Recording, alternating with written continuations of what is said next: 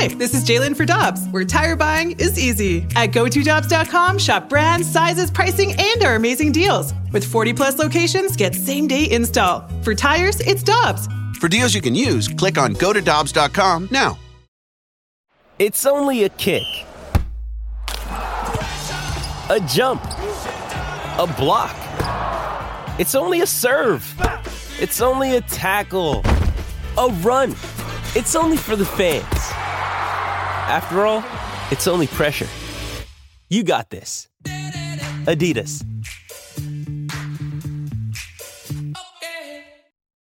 Get ready for winter driving at Dobbs Tire and Auto Centers with super deals on tires, including up to $200 on new Goodyear tires, plus oil changes, brakes, batteries, and more. For value and savings, click on GoToDobbs.com today. This is the Ribs and BK Podcast on 101 ESPN.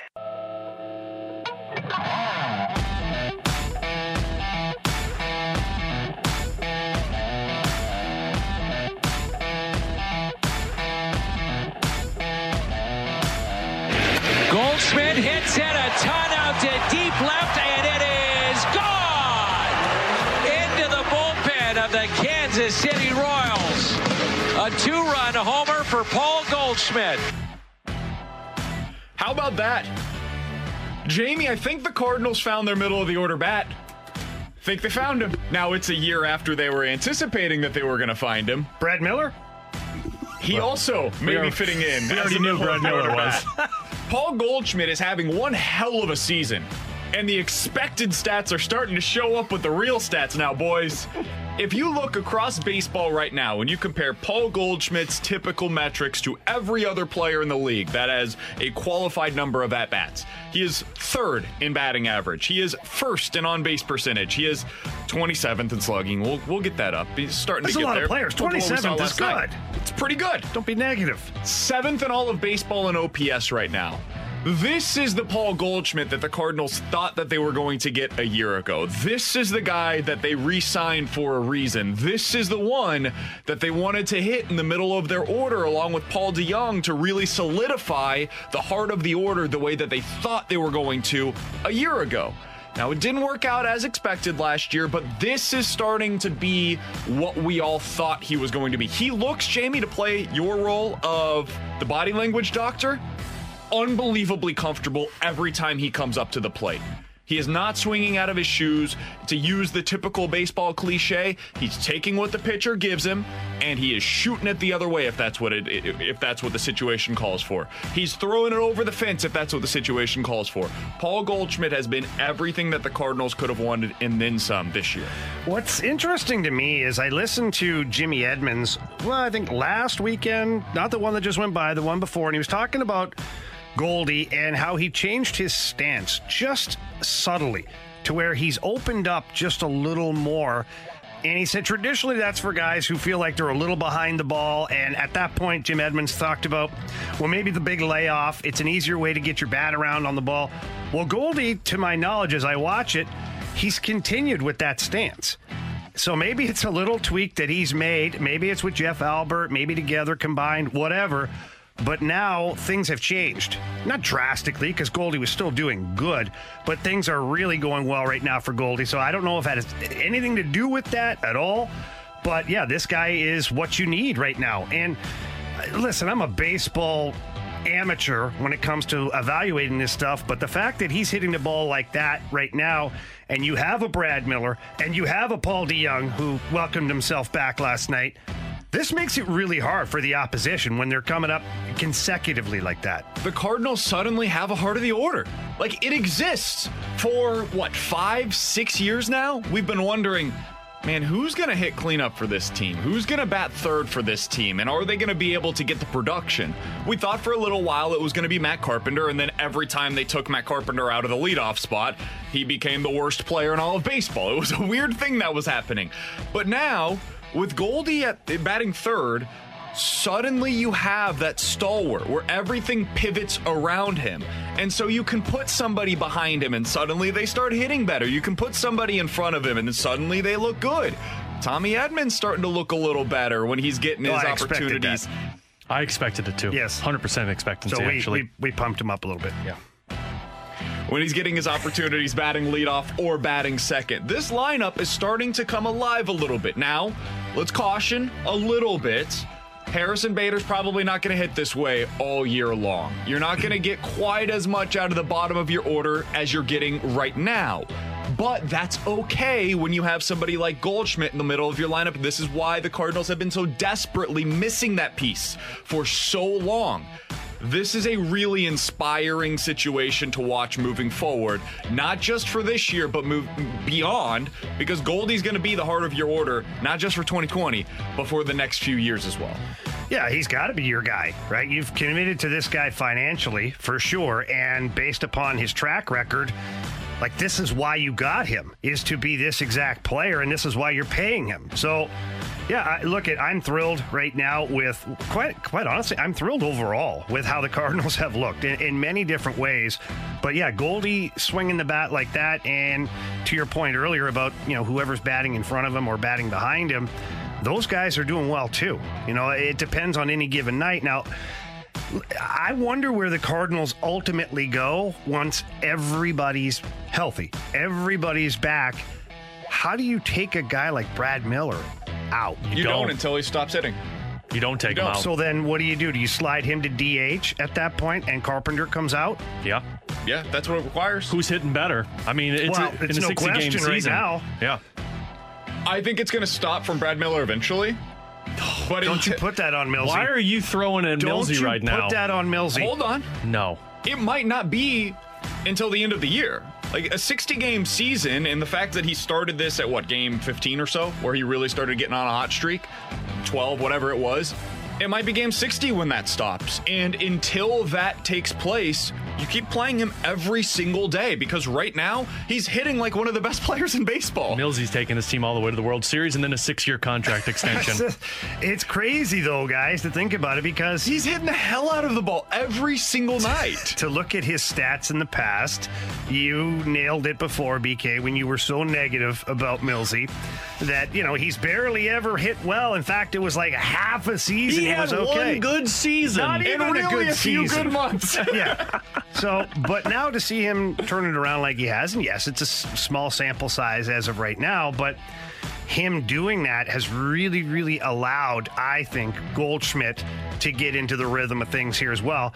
And depends on where you put the order. I feel like Mike Shildt is changing the order just subtly almost every game right now. Well, here's the thing for me, in at least watching these last couple of games, Brad Miller is what Matt Carpenter used to be. Brad Miller's not the power guy. He can hit an occasional home run for you, but he's a left-handed hitter who makes contact. He runs the base as well, and he's good for you defensively. Not great, he's good for you. Miller is what Matt Carpenter was supposed to be this season, which is why I think when it comes down to it and everyone's healthy, and it comes to, okay, is Matt Carpenter your DH or Brad Miller your DH? You go with the guy whose bat is providing for you right now.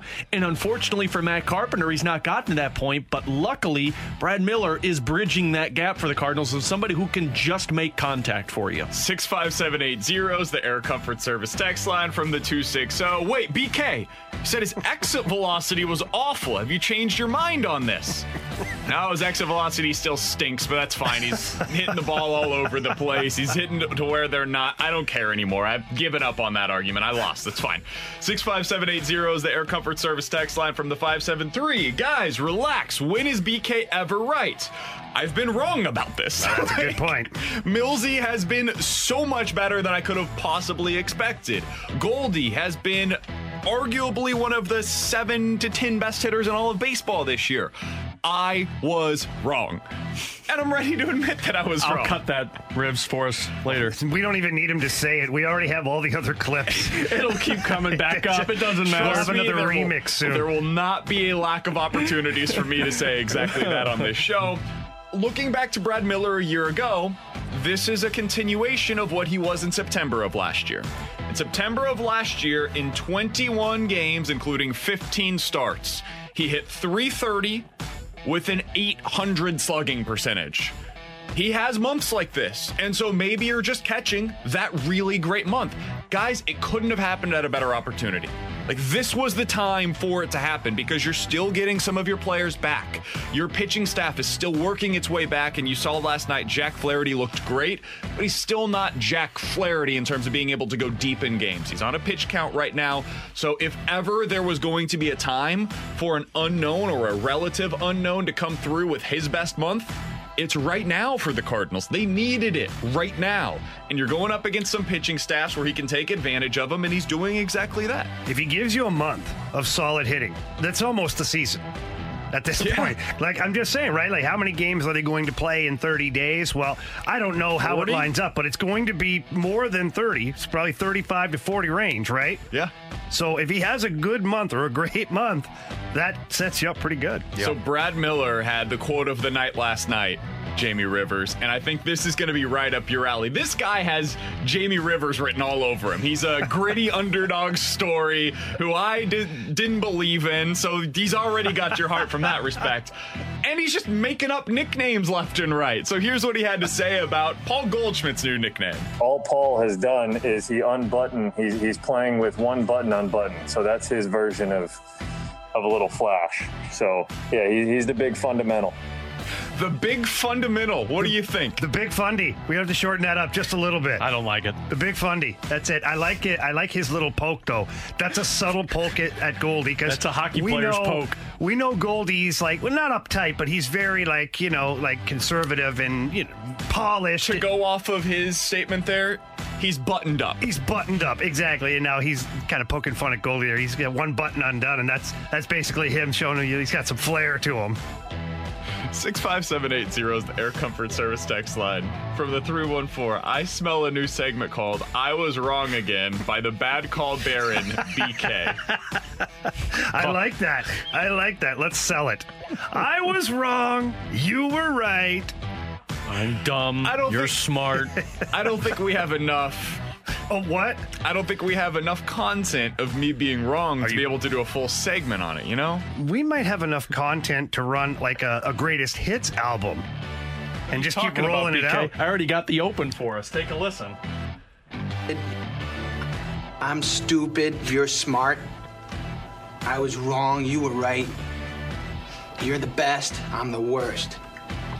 You're very good looking. I'm not attractive. There we go. I don't really know why Ferrario was recording our pre-show conversation, Jamie. Don't appreciate that. I did not. Stupid. You're smart. That's actually every morning. That's our pre-show meeting. Yeah, that's usually the text of the night before, too. It's 11:12. Your time check brought to you by Clarkson Jewelers, an officially licensed Rolex jeweler. I'm wrong. Jamie's right. Ferrario's right. This is how the show goes. We've been together for almost 4.5 months at this point, so I guess I should probably go ahead and get used to it. We've got a fun show for you today. Jeremy Rutherford's going to join us coming up at 11:30. If that's not enough Blues information for you, how about Darren Drager at 12:15 and Craig Button of TSN coming up at 1 o'clock? And oh, by the way, Mike Matheny, the former Cardinals manager, is going to stop by coming up at 12:45. But coming up next, yesterday, Emily Kaplan said that she's heard from other players around the league the Blues might not have had their heart in this bubble. I think we heard a Blues player admit something similar yesterday. We'll talk about that coming up on 101 ESPN. We're back to the Ribs and BK podcast on 101 ESPN.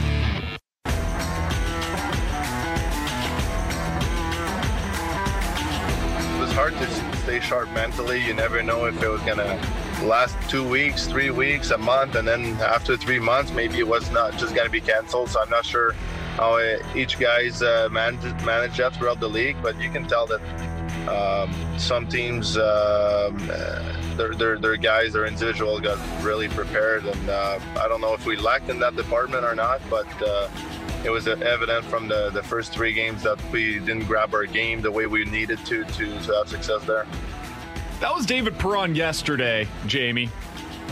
And I found that statement to be particularly interesting, especially after we heard Emily Kaplan on this show say, basically, hey, I've heard from other players around the league. I'm not sure that the Blues truly had their hearts in this. That's what other players around the league were telling Emily Kaplan of ESPN.com. And then David Perron comes on, and if you missed any of that, what he just said, he just sum it up. He said, I think it's up to each individual to get yourself ready. Not only during this time we are off to train as hard as you can so that you're ready for the restart, it was also hard to stay sharp mentally. You never knew if it was going to last 2-3 weeks, maybe a month, and then get canceled. I'm not sure how guys managed that throughout the league, but you could tell some guys were more prepared. I think that last statement right there is what I found particularly interesting. I'm not sure how guys managed that throughout the league, but you could tell some guys were more prepared. So, of course, referencing his own team there. What did you make of that? Well, look, our conversation with Emily Kaplan yesterday was a great conversation. And, yeah, she alluded to the fact that there are some players around the league that had said the Blues maybe weren't all in it. You know, they weren't all in, maybe. And I took that with a grain of salt because we're not there. We're not in the bubble. I'm not the guy that those players are telling that story to. So as much as Emily Kaplan is very reputable and great at what she does, I tend to wait to make my decision. Hearing David Perron be, quite honestly, to be so open and honest about this whole thing, to me, that really spoke volumes. To me, it showed that. And there's several times where he talks about they, like not us, they. And all that tells me is that there's a group of players that the leadership group probably doesn't feel like they were all in on this. And if that's the case, then look, it stinks because the Blues could probably or should be still playing, but they're not. But you've identified it now. So now those players or, you know, whoever needs to readjust themselves. Look, in fairness, maybe this whole thing caught them off guard because at one point, let's be honest here, we weren't thinking that this was going to happen. We weren't, it was in limbo. It was all over the place. We weren't sure. The players weren't sure. We never even knew the exact city because we were told Vegas for so long, and then Vegas was taken off the board at the last minute. And the negotiations with the CBA and all that stuff. There were a lot of stuff going on behind closed doors, and there was a big portion of the players at first that were like, nope, we're not playing. We're not playing. And so therefore, I'm sure a lot of these guys were like sitting back going, you know what? I don't know when the heck we're going to play, so maybe I'm just going to sit on my couch for another week or so. Well, look, the matter of the fact is we had numerous players tell us on the air. I mean, we'd had guys join us that said, well, right now I'm just resting because this is our offseason. And at the time, it made sense because if you're going to compete and if you're going to be turned on, then you're going all the way to the Cup, which is till October, which is giving you a month or two off. It made sense at the time. But then you look at the teams that got on the ice together that didn't leave their home city and go back to their native country or city, wherever they're from, those teams are still playing. Tampa Bay, they were on the ice probably before Phase 3 was even close to being started. Yeah, to their own detriment at one point. Yeah, Steven Stamkos right now. But Vancouver was another team. Vancouver was skating as a team before Phase 3 started. They were out there together in small groups. You go around in the league and you look at the teams, and then you look at the teams that didn't skate until Phase 3 started. That one, unfortunately, was the Blues, which is where David Perron's coming from. Guys just weren't mentally bought in right away. And I kind of understand it to an extent, right? We all were on this show at one point in probably around early July. This was when we thought that baseball was going to be coming back, but we weren't so sure at that point of whether or not hockey was going to be able to pull this off. Are they going to be able to return to their home markets? Once they do, are they going to be able to make it through those few weeks while actually getting to the hub cities? Once they get to the hub cities, are there going to be players that opt out? Like, we all had a lot of questions about it at the time. And if we had questions from the outside looking in, I'm sure that the players also had a lot of those same questions. And they're figuring all of that stuff out while kind of trying to stay in shape, but also wondering if they're supposed to be getting in like game shape or just staying in shape for the offseason. And those are two very different things. And I think at a certain point, they kind of got caught in the middle. Yeah. They were in shape. They weren't in Blues game shape, as we talked about so often whenever they got up to the bubble. And then you've got quotes like this from David Perron, because I'm sure some guys were in Blues game shape. Other guys were not, and that's where the disconnect comes in, and then you start the losing, and that's where some of the finger pointing comes in as well. Well, to me, you could clearly tell who was in Blues game shape. I think those guys rose to the top, even though the success of the team wasn't there. Almost every game, you're like, okay, like Ryan O'Reilly, he was in Blues game shape. David Perron, Jaden Schwartz, Braden Shen, Heck, a little bit Justin of a delay. Falk was.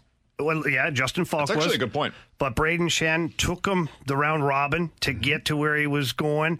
Alex Pietrangelo looked like he was in Blues game shape. I'm not going to hone in on the guys that didn't look good. I think we can tell by watching some of the games. The ones that did look like they were on their game. Yeah, for sure. But I guess what I'm trying to say here at the end is this is what we're talking about is exactly why you saw that kind of play. One good period, one bad period. Mm-hmm. Two good periods, one bad period. The third periods were a disaster in the round robin. Why? Because they ran out of gas.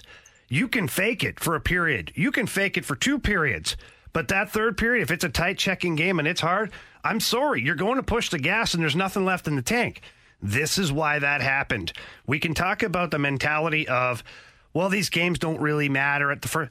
To me, that's a mistake. Shouldn't have done that. I said it on here. I lost my mind one morning about it. You yelled at me. I did. I yelled at anybody who would listen, which aren't many people usually. But anyways. At least 2 or 3. At least 2 or 3. But I got mad about that.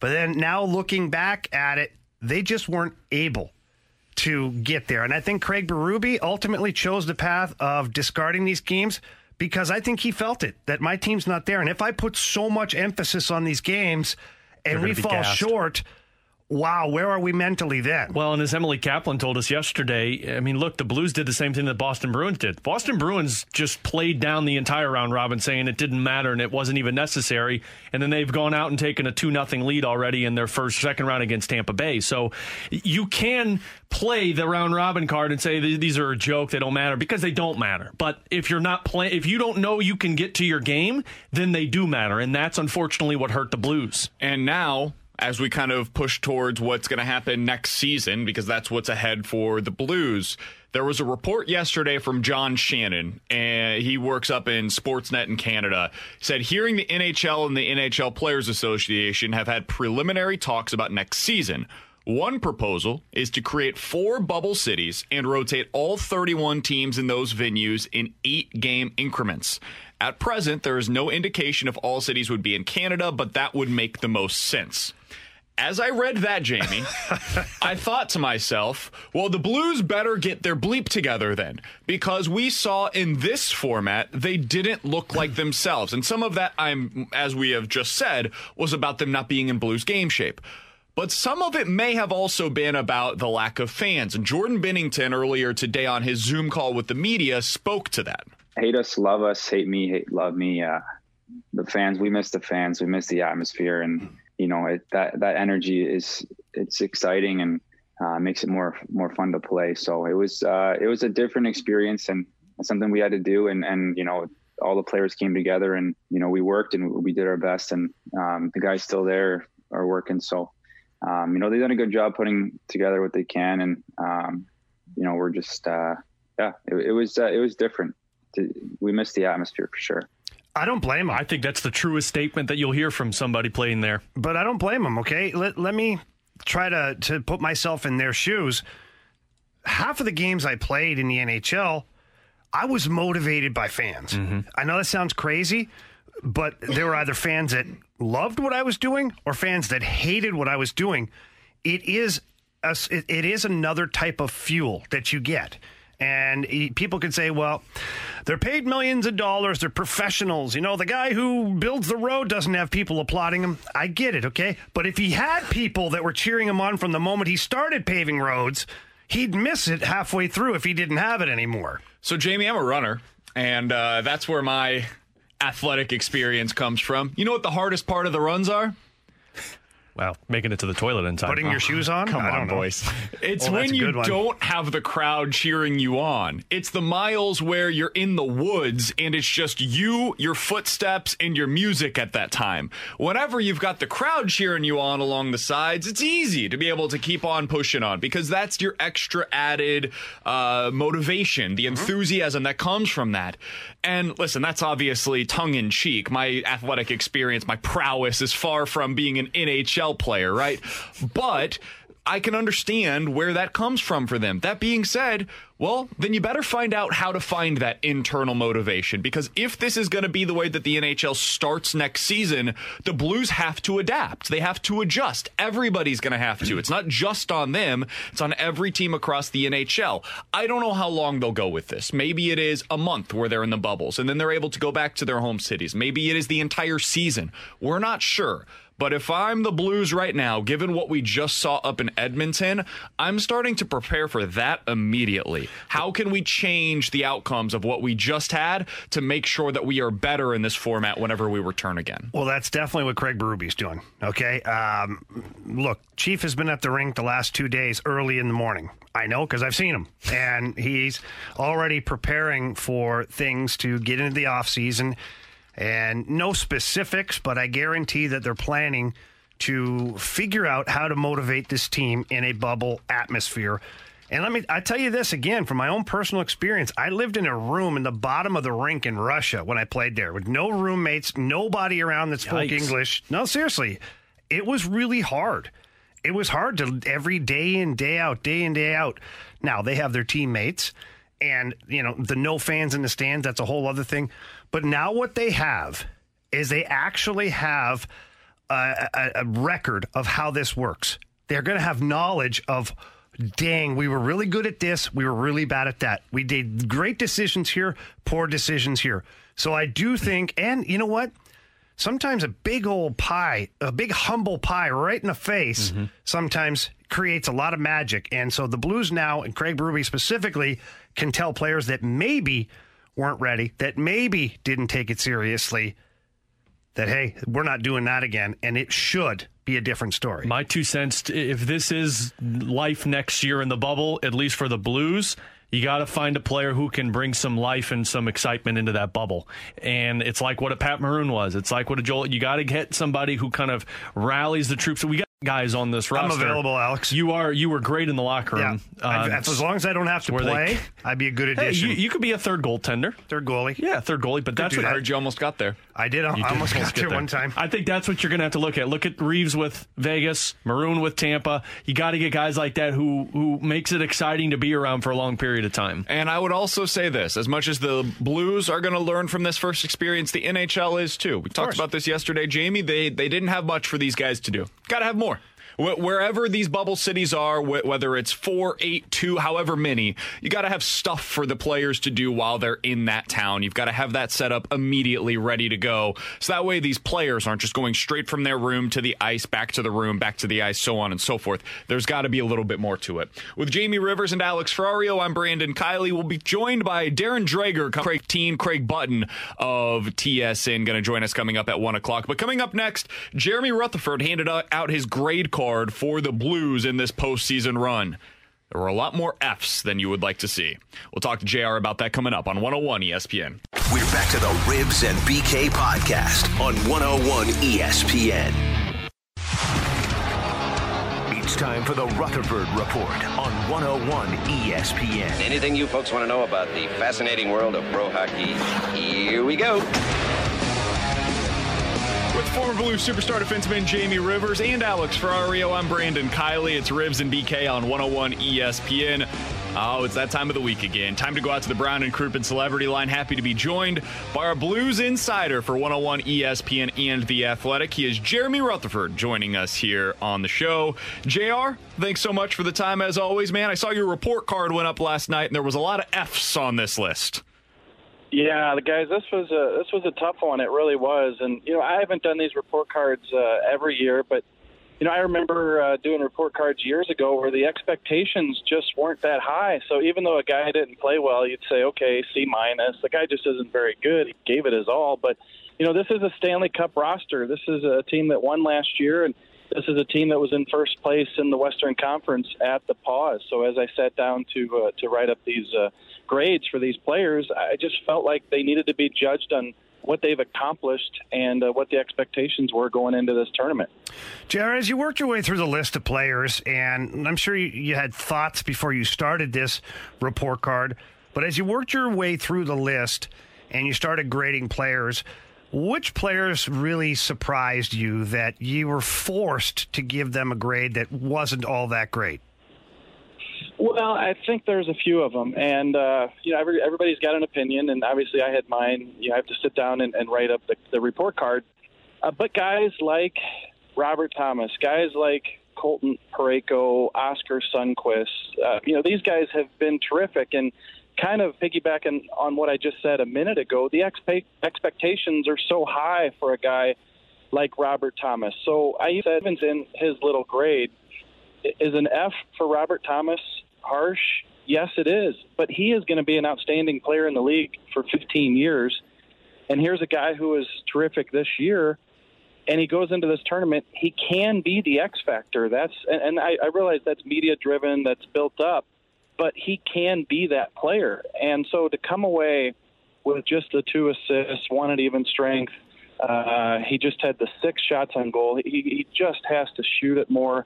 I felt was a little bit of a disappointing postseason for him. And then, just a note on Colton Parayko, another dynamite player, a guy who can play 15 years in this league, and he just looked off the entire playoff, I thought.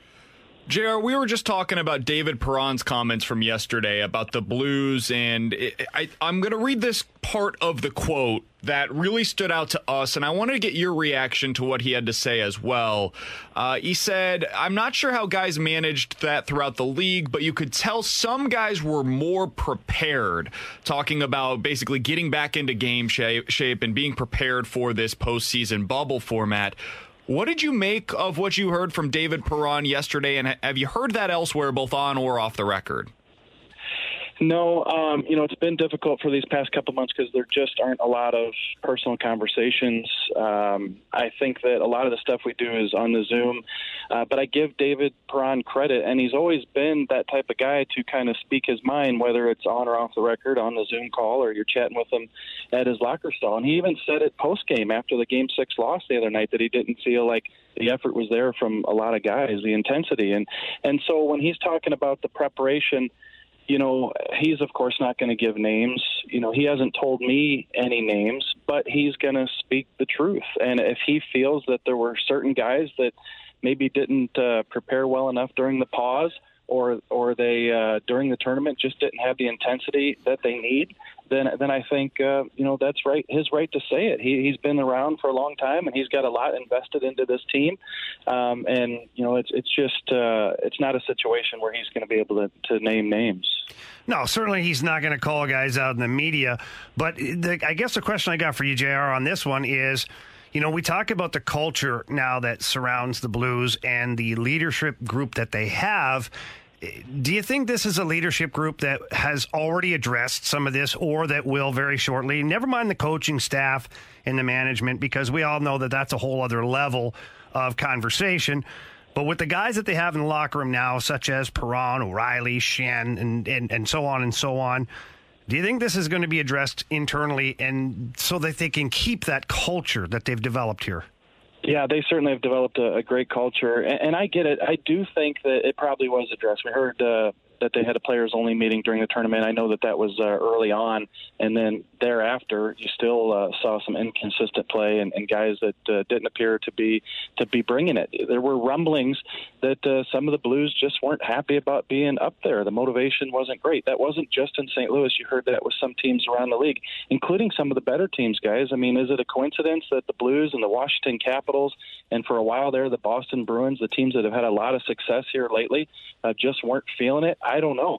So, moving forward, they have to keep that culture, and so this has to be addressed in terms of who brought it, who didn't, and what the leaders think about it.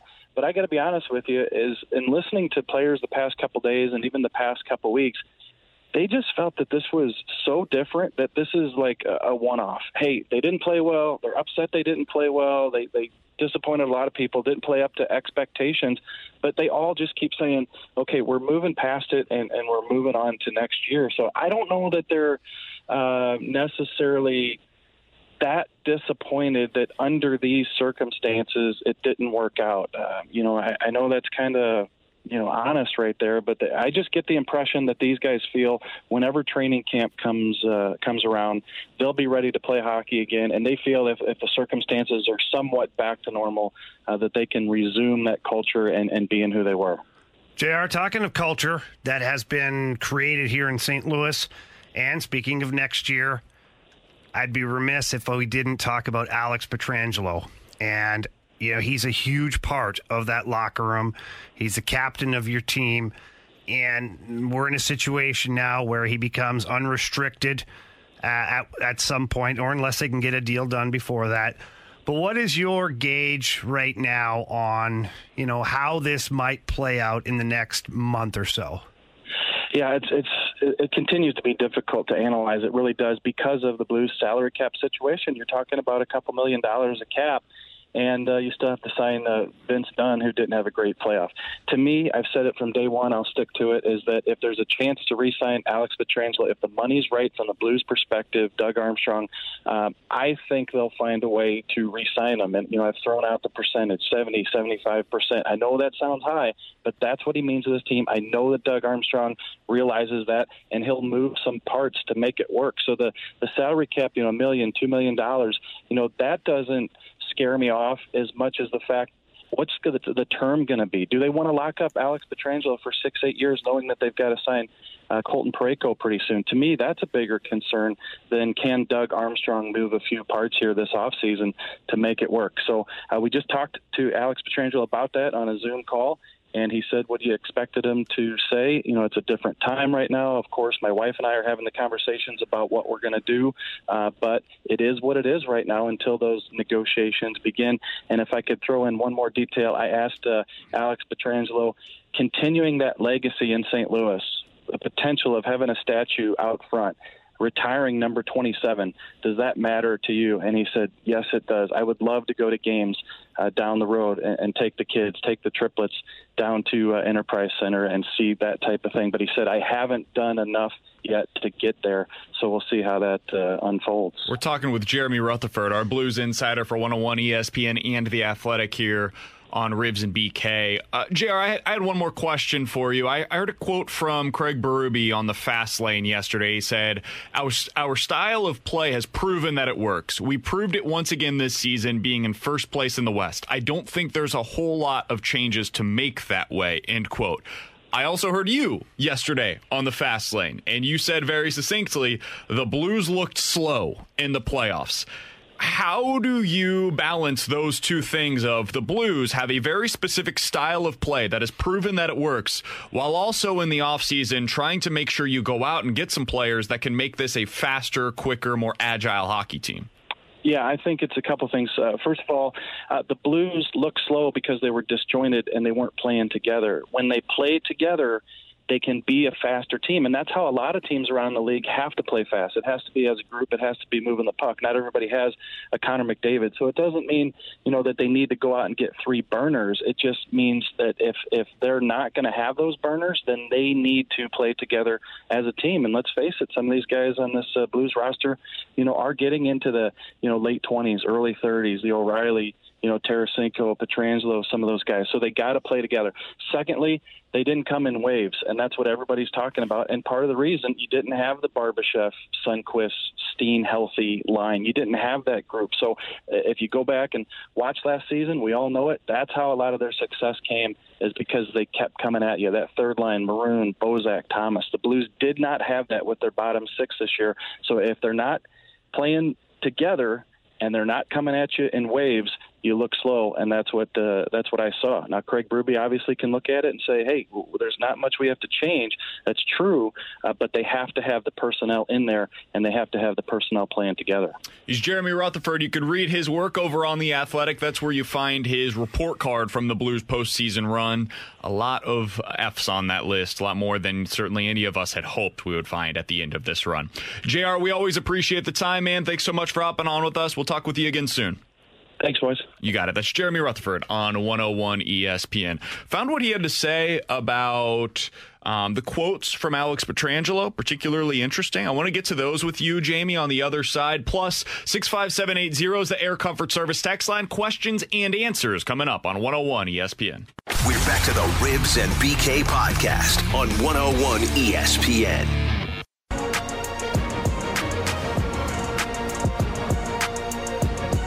With Jamie Rivers and Alex Ferrario, I'm Brandon Kiley. It's Rivs and BK on 101 ESPN. Let's dive into some questions and answers. 65780 is the Air Comfort Service text line for questions and answers. Let's start with something that JR just mentioned with us, though. Alex Pietrangelo is having his Zoom press conference today, basically his exit interview from the season.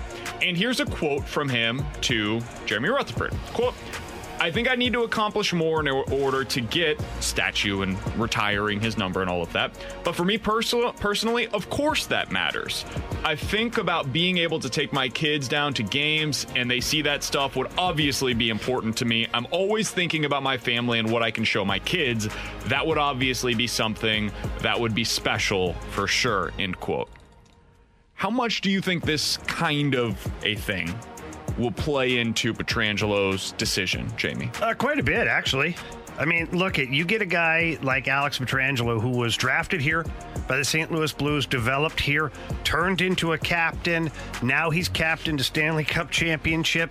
Now he's at the point where he's a premier defenseman in the NHL. His legacy, he's almost there. He's almost written his story, but there's still work to be done. He's 30 years old. This is a guy that's in phenomenal shape. He could play easily 35, 36, 37 years old. Heck, it might even be longer with any luck. But I definitely know for a fact that he's a very proud individual. And what he leaves behind that his name is attached to means a lot to him. For me, when you look at it, and I've never been an NHL player, so Rivs, you can speak to this more than I, but if I were in Pietrangelo's shoes and I were to power rank him, being a cup contender for the length of time in the NHL is probably my number one priority. I'd put legacy over pay. You're going to get paid what you think you deserve to be paid, but if it's a couple $1 million short, legacy to me is more important, being remembered, than having $2 million extra per year. I always wonder how much of that is pushing our own beliefs onto another person. Maybe that is exactly what Pietrangelo's tier ranking is, right? Maybe it does go for him winning first, second legacy, third money. I just don't know what his ultimate decision is going to be based on, because for some guys it is money first, and that it's not a shot against them. It is if you're in a really crappy environment, right, and you're looking at a team that doesn't have a window open for a championship. Right. You're like, you know what? If I'm going to go through this misery, I'm going to get paid. Well, the reason why I say that is because Petro's going to have options everywhere. If the Blues can afford him and they currently have $2 million of salary cap, every team more or less can find a way to make it work if they want to with Alex Pietrangelo. So there's going to be contenders that might be interested in his services. And then it really comes down to that legacy part. You can win here or there. The money is at least similar, maybe. Is it more important for you to get the top dollar, the most that you can possibly get from this other team, or does the legacy outweigh that? I think that could be a big part of this conversation. I think the biggest thing with this negotiation is that if Alex Pietrangelo is ready to focus on the legacy and forego some of the money, I think he's going to want term to continue the legacy. You want to be locked up until call it a career. You don't want to go 4 years and then be 34 and then them say, well, you've hit your peak, move on, we're going to move somewhere else. And then your legacy's destroyed too, because you may end as the top point producer as a defenseman in the league and won a Stanley Cup, but you didn't finish your career here. And I don't know how much. And Bernie Federko was very similar. Bernie was traded away. Bernie went to Detroit. He ended his career there. Well, he basically left because he was like, this is not who I am. Exactly.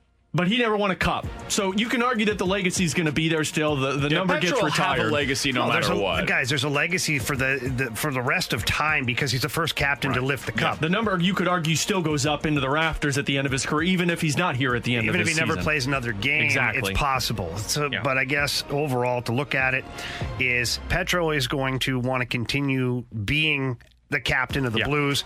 It's going to be 6-7 years he'll ask for, and that way maybe the number comes down. It's more affordable. Certainly in 4 or 5 years, the number that he's asking for will be really manageable. Right. 65780 is the Air Comfort Service text line from the 314. Guys, I know you've talked a lot about Alex Steen and what he could look like this offseason, potentially being a buyout candidate.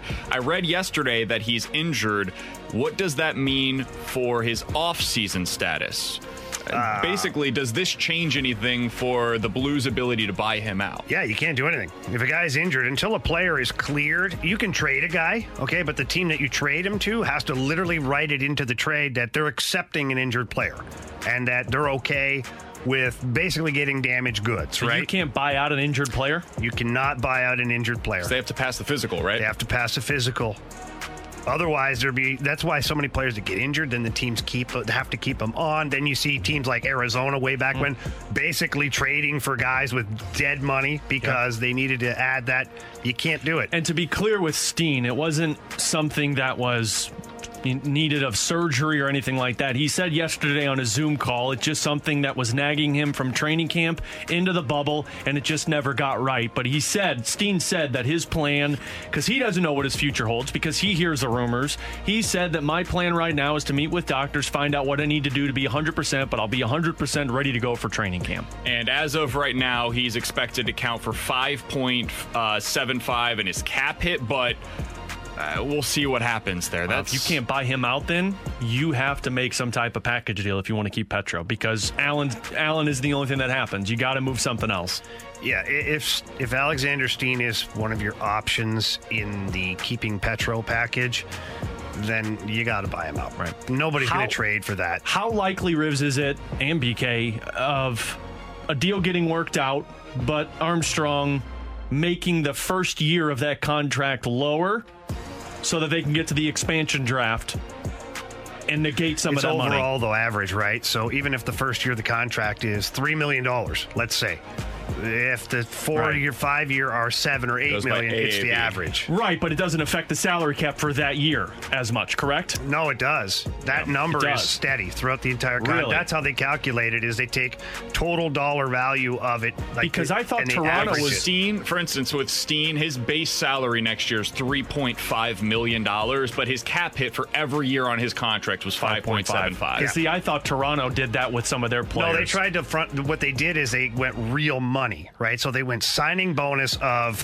$30 million, but you're going to make $1 million a year. So that they can work the salary cap system. They can kind of, no, actually. It's cash. It's still working, but the salary cap stays the same on that. That's why Toronto's screwed, is the salary cap is the same, but what happens is they're lockout, pandemic protected, so that these players, no matter what, they're getting their money. Pay that man his money. Gotcha. For instance, the Chiefs did the opposite, where recently Patrick Mahomes got a $500 million contract and he got $10 million in signing bonus. Like, it's crazy the way that some of these contracts work and the way that they are able to do so. By the way, for anybody listening that doesn't know how it works with the buyout, if the Blues were to buy out Alex Steen this year, according to Cap Friendly, they would save $2.3 million. It would still be 3.4 against the cap, but they would save $2.3 million. So even him and Allen and the money that you have left over gives you $9 million.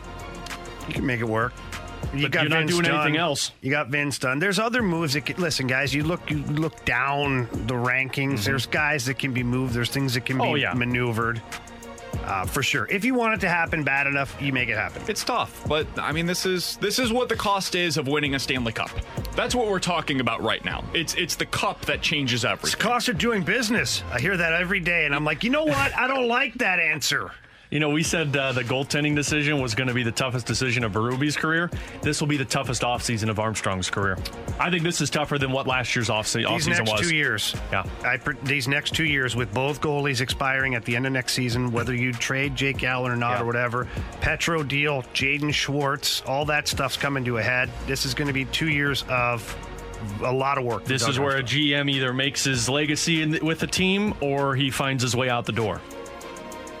I'm really interested in the order of operations here too, if you're Doug Armstrong, because the first thing he has to figure out is Petro.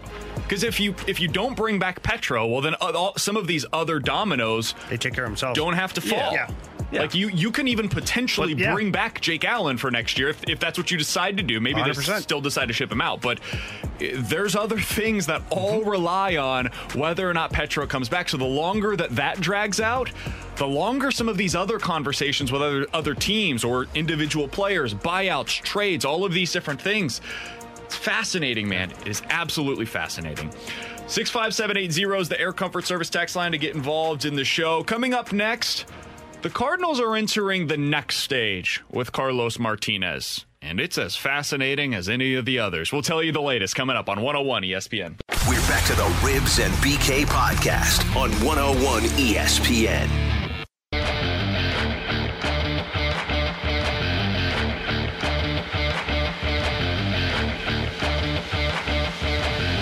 Alongside former Blues superstar defenseman Jamie Rivers and Alex Ferrario, I'm Brandon Kiley. Let's go out to the Brown and Crouppen Celebrity Line. Happy to be joined by one of the best hockey insiders in North America. He is Darren Dreger. He does his work for TSN. You can give him a follow on Twitter at his name, Darren Dreger. Darren, we appreciate the time today. Thanks so much for hopping on with us. Let's start with the obvious question for the St. Louis Blues. The big question for Army going into the offseason is how in the world do you make this work with Alex Pietrangelo? As we get things started here, Darren, what do you think this looks like for the Blues and Pietrangelo? Well, it's a formidable challenge, no question about that.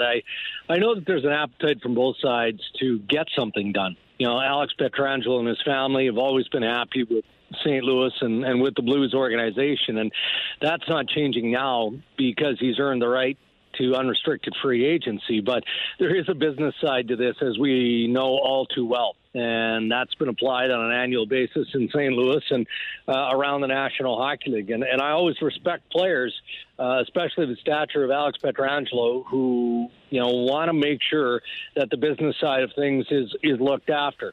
You know, the notion of a hometown discount, yeah, I mean, I guess what's the definition of that? You know, is it a year less term? Is it flat out less money? I mean, we're not going to know that until these two sides get into the heavy lifting of that back and forth. And as of this morning, that wasn't the case. Not to say that St. Louis isn't going to tender an attractive offer. I mean, they respect their captain enough that, you know, they're going to do what they believe is prudent and necessary, and then it goes from there. But I think what we can also appreciate here, guys, is if Pietrangelo gets to the open market, pandemic aside, lost revenue aside, players like that just don't come available very often. No different than star goaltenders or top centers. So the market will be as strong as Alex Pietrangelo needs it to be.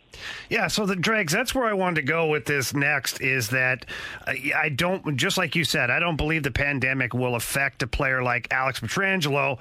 But that being said, you know, what are some of the teams that you could see that are really, really interested? And I know there's a lot of them that would love to have Alex Pietrangelo, but teams that you think would be automatic to where they'd be calling Alex Pietrangelo and Newport Sports talking about how great their city is. Yeah, well, I can think of 3 Canadian teams, Revs automatically. You know, and Toronto is obvious, and you know, the deal that Kyle Dubas made today is important in moving Kasperi Kapanen to the Pittsburgh Penguins because it frees up $3.2 million in cap space. And Toronto needs cap space because they need to invest money and attention to their blue line, with Tyson Barrie not likely coming back, Cody Ceci not likely coming back. So you stay in Canada and you go out west, and you look at Winnipeg. You know, Winnipeg went through just an unbelievable situation with Dustin Byfuglien all of last year prior to the pause. I mean, obviously Winnipeg would prefer to have Dustin Byfuglien back on the ice and in their lineup. That's not going to happen. But they can utilize the cap space generated by Byfuglien deciding to do what he did and not being part of the organization now moving forward. And then you've got the Calgary Flames. And no different to Winnipeg and Toronto, you know, Calgary's got expiring contracts in Travis Hamonic and in TJ Brody. And Calgary is as disappointed as Winnipeg is, as Edmonton was, as Toronto is. I mean, go down the list. Because they didn't achieve their goal this year in a bizarre scenario in terms of return to play, but doesn't matter. In the playoffs, they didn't achieve their goal. So there are 3 Canadian teams, and you can probably add another 10, maybe even 15 around the league that if a player of the status of Alex Pietrangelo actually hits the market, they're going to call and they're going to have interest.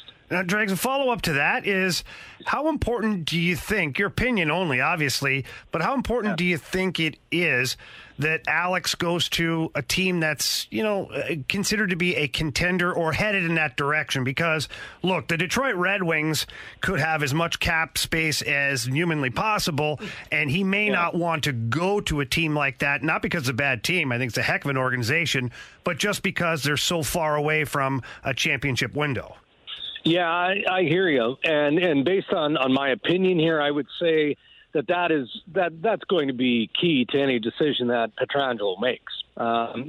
He's not going to leave a team that he proudly won a Stanley Cup with and believes that he can win more Stanley Cups in St. Louis, because he's chasing all the money. The money has to be part of it, but so does winning and having an opportunity to win. Especially for players at his age. I mean, you'd like to believe that you can play forever, but as Jamie would tell you, you can't play forever. No, I wish.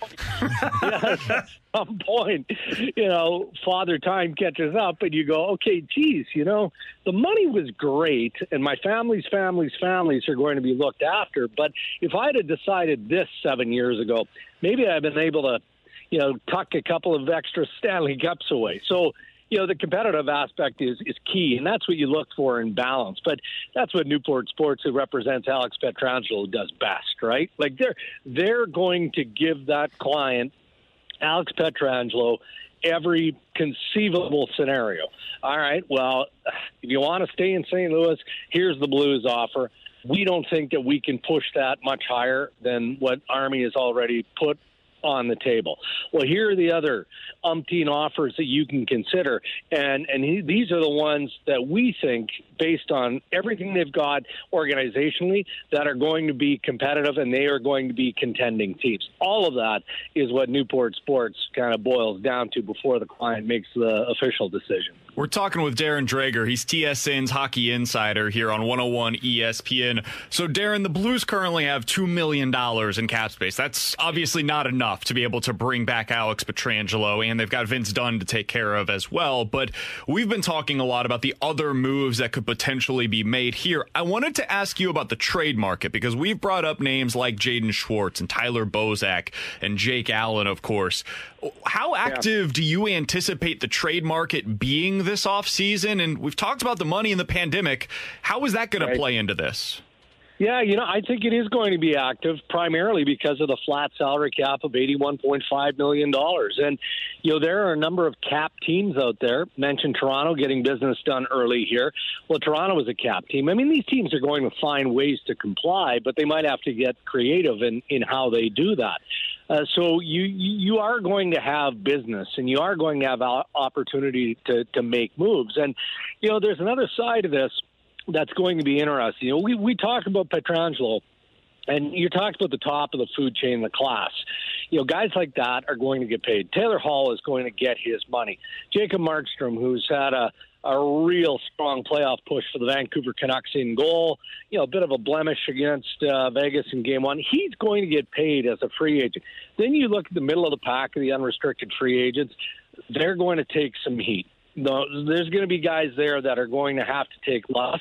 And then the lower end, your depth forwards, your depth defense, it might be first come, first serve. Take what you can get. And then to complicate things even more, what's arbitration going to look like? There are going to be teams that have arbitration cases with certain players, and they're going to feel like that player is in a position where his arbitration award might be better than $3 million. Well, they like the player, they just don't like that player at $3 million. So do they walk away from that player, not qualify that player, or do they make a trade with that player even though it's not a trade that they would normally want to make? They just feel like they have to because of a flat cap. So all of those things put into one pot stirs up to tell me those are the ingredients for the recipe of a pretty busy off season. Dregs, I want to shift gears just a little bit here. And look, as teams are coming home around the NHL, teams that have been eliminated, look, we're all asking, what's it like inside the bubble, right? Because we don't have access to it. What are you hearing from the Toronto guys, those teams up there, about how they're enjoying, not enjoying, things they like, things that maybe could be better? Because I have a feeling for some reason that this bubble concept it might carry over to the start of next season, and I'm just interested to see where players are on it. Yeah, I mean, it could, and some have speculated on that. I mean, there's discussions that are happening now between the NHL and the NHL Players Association on what 2021 is going to look like and when it would start. And, Commissioner Bettman has been pretty rigid on an early December start date. I'm not buying that anymore because reality tells me, as I look around North America, that's just not realistic unless you maintain this bubble concept. I guess I'd throw it right back at Jamie, or I'd throw it right back at any NHL player. The bubble experiment has been a largely successful one, mostly because there have been no positive tests of COVID-19, so great success there. But it got the sport back on the ice. And the National Hockey League, Players Association, us as hockey fans, we needed that. But let's make no mistake about this. The players were sold on this concept knowing that there was going to be sacrifice. And the sacrifice is you're in a bubble. You're confined to that bubble. You can't see your families for an extended period of time, but you know when the end is. And the end is when they hoist the Stanley Cup if you're one of the two fortunate teams, right? Try and convince the players across the league to go into a bubble for a regular season. How could you do that? How could you possibly do that? There'd have to be breaks in there, like 2-week breaks where families are allowed to come in. You're allowed to go see your family. Then that means you're not talking about an 82-game regular season. You're talking about, 70, 60 games?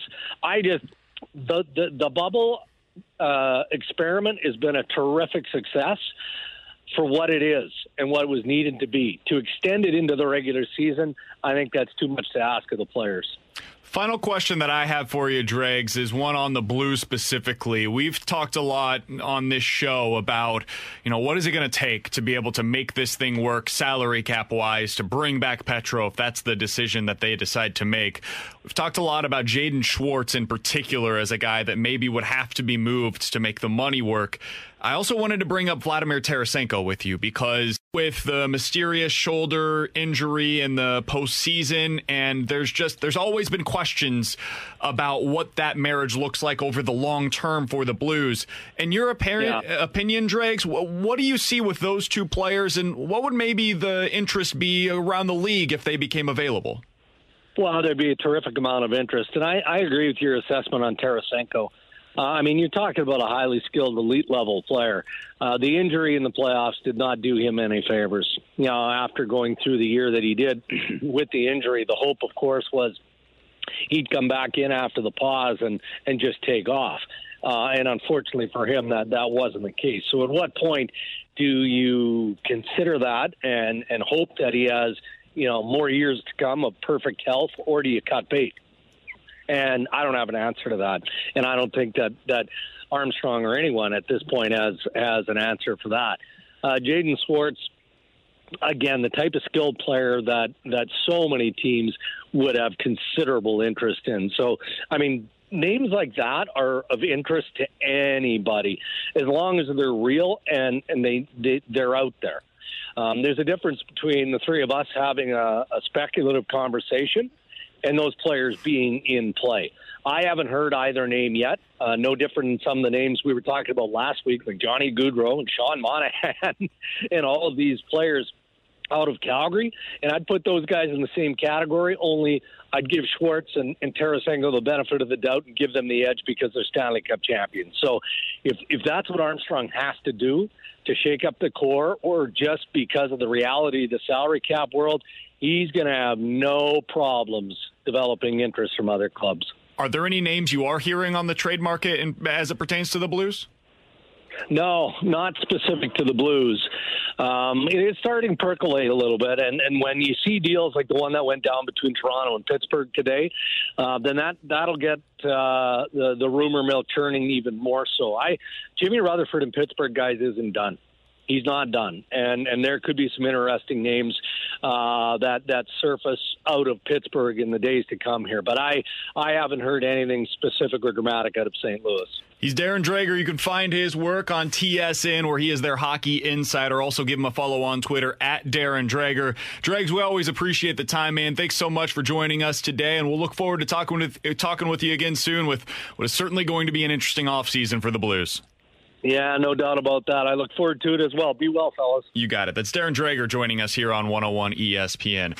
Let's make this a 3-segment hour if we could, Ferrario, because I want to react to some of the things that he just said there, and we'll get to Mike Matheny coming up here in just about 15 minutes or so. Jamie, I wanted to hear your thoughts on what he said about Vladimir Tarasenko. And, hey, this is probably a question that Army's going to have to answer here pretty soon of do you keep moving forward with this, or do you decide to cut bait with Tarasenko? You think those conversations are happening right now internally? I'm sure. Listen, I'm sure conversations are. Actually, I know from my past experience, not particularly here right now, but the general manager and the coaches are doing an internal evaluation immediately on players. If not immediately, then in a week's time when things cool down. They definitely do a top-to-bottom evaluation of the entire staff, the coaching staff, and everybody involved, and then each player has their report card, so to say, in the evaluation. But look, let's make something clear here. Doug Armstrong has not shown any desire to move Vladimir Tarasenko, and he hasn't said a word about it. And so this is all speculation from the outside, 100%. And like what Darren Dreger just said, that if that was to ever happen to where you put it out there, he sent an email to the other GM saying, we're looking to move player X or player Y, and it happens to be a dynamic player in the NHL, well, yeah, you're going to have interest. You're going to have a lot of teams that think that his $7.5 million is attractive. For a point-a-game guy, when he's at his best, it's attractive. It's not a huge cap hit. Heck, if you put him back into a Toronto team or something like that, where they have guys making $12 and $13 million a year, 7.5 is a bleep on the radar. So, yeah, I think they'd be lined up around the block to offer something. Now, but again, look, Doug Armstrong and the Blues, I think that we have to realize something here. When Vladimir Tarasenko is on his game, he's a difference maker. And I think that's why we talk like this, is because we're like, we just want that guy every single night. And it's almost a compliment to him that we're having this conversation, because he's so damn good. Like, he's an unbelievable player when he's right. He just hasn't been right for a while now. Yeah, and the injuries, they do become a concern for a general manager that looks at the list and goes, okay, we've had another injury, and it's the same body part. I wonder if we have the 3 years left in this player. But I still think 3 years is an awful long time, right? If we were approaching a year left on Vladdy's deal, a Jaden Schwartz type of situation, I think I'd be more inclined to discuss it. At this point, with 3 years left, I think that the Blues feel that there's still a lot of production left in this player. And again, this comeback out of the pause is so unique to this particular season that I don't know if everybody's going to be evaluated based upon that. So I guess a long-winded answer to your question, but Darren Dreger, who's got his finger on the pulse of things in Toronto, the hockey hotbed, yeah, they'd be lined up around the block for him. Yeah, they would. And I'll tell you this, I agree with Darren when he said that the offseason is going to be very active. We already saw one piece of it with Pittsburgh, and I think Pittsburgh is going to be making some significant moves. But the more the teams drop out of the playoffs, the more teams sit there and say, okay, we need to shake things up. You remember the year prior to them winning the Stanley Cup when the Blues got bounced or they didn't make the playoffs. We were talking of trading a Tarasenko, of a Schwartz, of a Pietrangelo, because when you don't get that ultimate goal and you continue to fall apart, then you have to make moves to shake things up. So the more teams fall out, the more teams that are going to be willing to make a phone call and say, hey, we need to move this guy. Who do you got available? So that's why, at least from Doug Armstrong's perspective, look, you can't trade Tarasenko unless you're going to find an upgrade offensively, because without him, we just saw it. You can't score goals in the playoffs. You need him on the ice. So Armstrong's going to get to the point where the offseason hits and people are calling him saying, hey, we need to shake things up. Who do you got available? That's when he looks at it and says, okay, is this going to benefit us or is this not going to benefit us? If you got something young in return of Tarasenko that you feel like you can grow from, then yeah, you investigate it. But for right now, there's nothing out there, at least that teams are willing to give, that is an upgrade from Tarasenko going into next season. Not at 7.5. Exactly. You always got to be listening. You always got to be listening, and if something comes up where you're like, man, this might be worth our while, then you start having the serious conversations about, okay, what would this look like for our team? What would that mean for us? But in the meantime, it's all hypotheticals, and unless you have something on the other side, like this is a balancing act, right? And right now it's weighing in the favor of Tarasenko because there's literally nothing on the other side of the trade to know exactly what it's going to be. Mm-hmm. You got to level that thing out before it becomes a real conversation. I did want to get to one other thing that Drager had to say to us, Jamie, because he said that it's players like Petro who, when they hit the market, they will have interest in 10 to 15 different teams. He also added that players like Petro just don't become available very often, and this is not a situation that's going to affect a player like him, talking about the pandemic and the money losses that these teams are going through.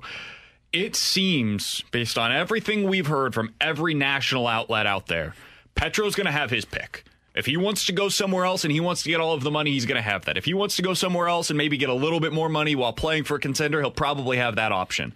And then there's going to be St. Louis that's maybe offering a little bit less or maybe a year fewer on the term. But you also have that legacy and the fact that you're staying here in St. Louis where you've built a home with your family. This is going to be tough. It's going to be really tough. We've talked about the salary cap a million different times, but it's also just what you're going up against from other teams and what they can offer as well. It's going to be a tough offseason to be able to keep the captain. So here's a couple things, right? And Darren Drager, he mentioned it when we talked to him. These guys don't come along very often. It's not often that you get a captain of a Stanley Cup championship team coming off one of his best seasons, if not his best. I know it's a career high in goals for sure. And a massive power play quarterback on the number one unit of the third power play in the NHL. Right-handed shot. It just doesn't. It's like a unicorn, dude. I'm not kidding. Those guys are usually already locked up for another 4 or 5 years on their contract. So that's going to be interesting. And I think the best way to approach it, if you're the St. Louis Blues, is you think to yourself internally, what would we give up to acquire an Alex Pietrangelo? Because sometimes you lose sight of things because you own him already. Like, he's ours, right? You don't really know the value of it. Well, now, so if I took a step back, what would I be willing to give or trade to get an Alex Pietrangelo? Would I be willing to trade a Tyler Bozak and a Jake Allen for? Would you make that trade? NHL? Don't even ask EA the question. Sports, NHL, right? They would decline the trade. It wouldn't be accepted by the computer. It would be like it's not good enough. You'd get a computer announcement that flashes up saying, you're an idiot, take this trade back. So to my point, exactly, what would you give up to acquire an Alex Pietrangelo? That's pretty much what you're going to have to part with in order to keep him. It's the best way I can put it. I equate this to Petro hitting the free agency market. Let's say after the first Stanley Cup championship that the Blackhawks won, Duncan Keith was a free agent. Or when Kings won the Stanley Cup, Drew Doughty was a free agent. Go look at elite defensemen in the NHL, and I just pulled it up. Chris Pronger was never a free agent. He was traded every time in his career. Shea Weber, an elite defenseman when he was with Nashville. He was traded to Montreal. Locked up and traded. You don't see these guys. Roman Josi with Nashville was just signed to an extension. This doesn't happen with elite defensemen hitting the market. So regardless of pandemic, and I thought Darren said it perfect, who cares financially? You make this move if you're any other team in the NHL, and you adjust accordingly once you make the move. If you missed any of that conversation with Darren Drager, check it out on the podcast page at 101ESPN.com or the 101 ESPN app. Coming up at 1 o'clock, we'll talk to Craig Button, also with TSN, a fantastic analyst, get his perspective on all of this as well. Coming up next, former Cardinals manager, current Royals manager, Mike Matheny is going to join us to talk about what he learned from his time here in St. Louis and how he's applying it to his new job. Mike Matheny's joining us next on 101 ESPN. We're back to the Ribs and BK podcast on 101 ESPN.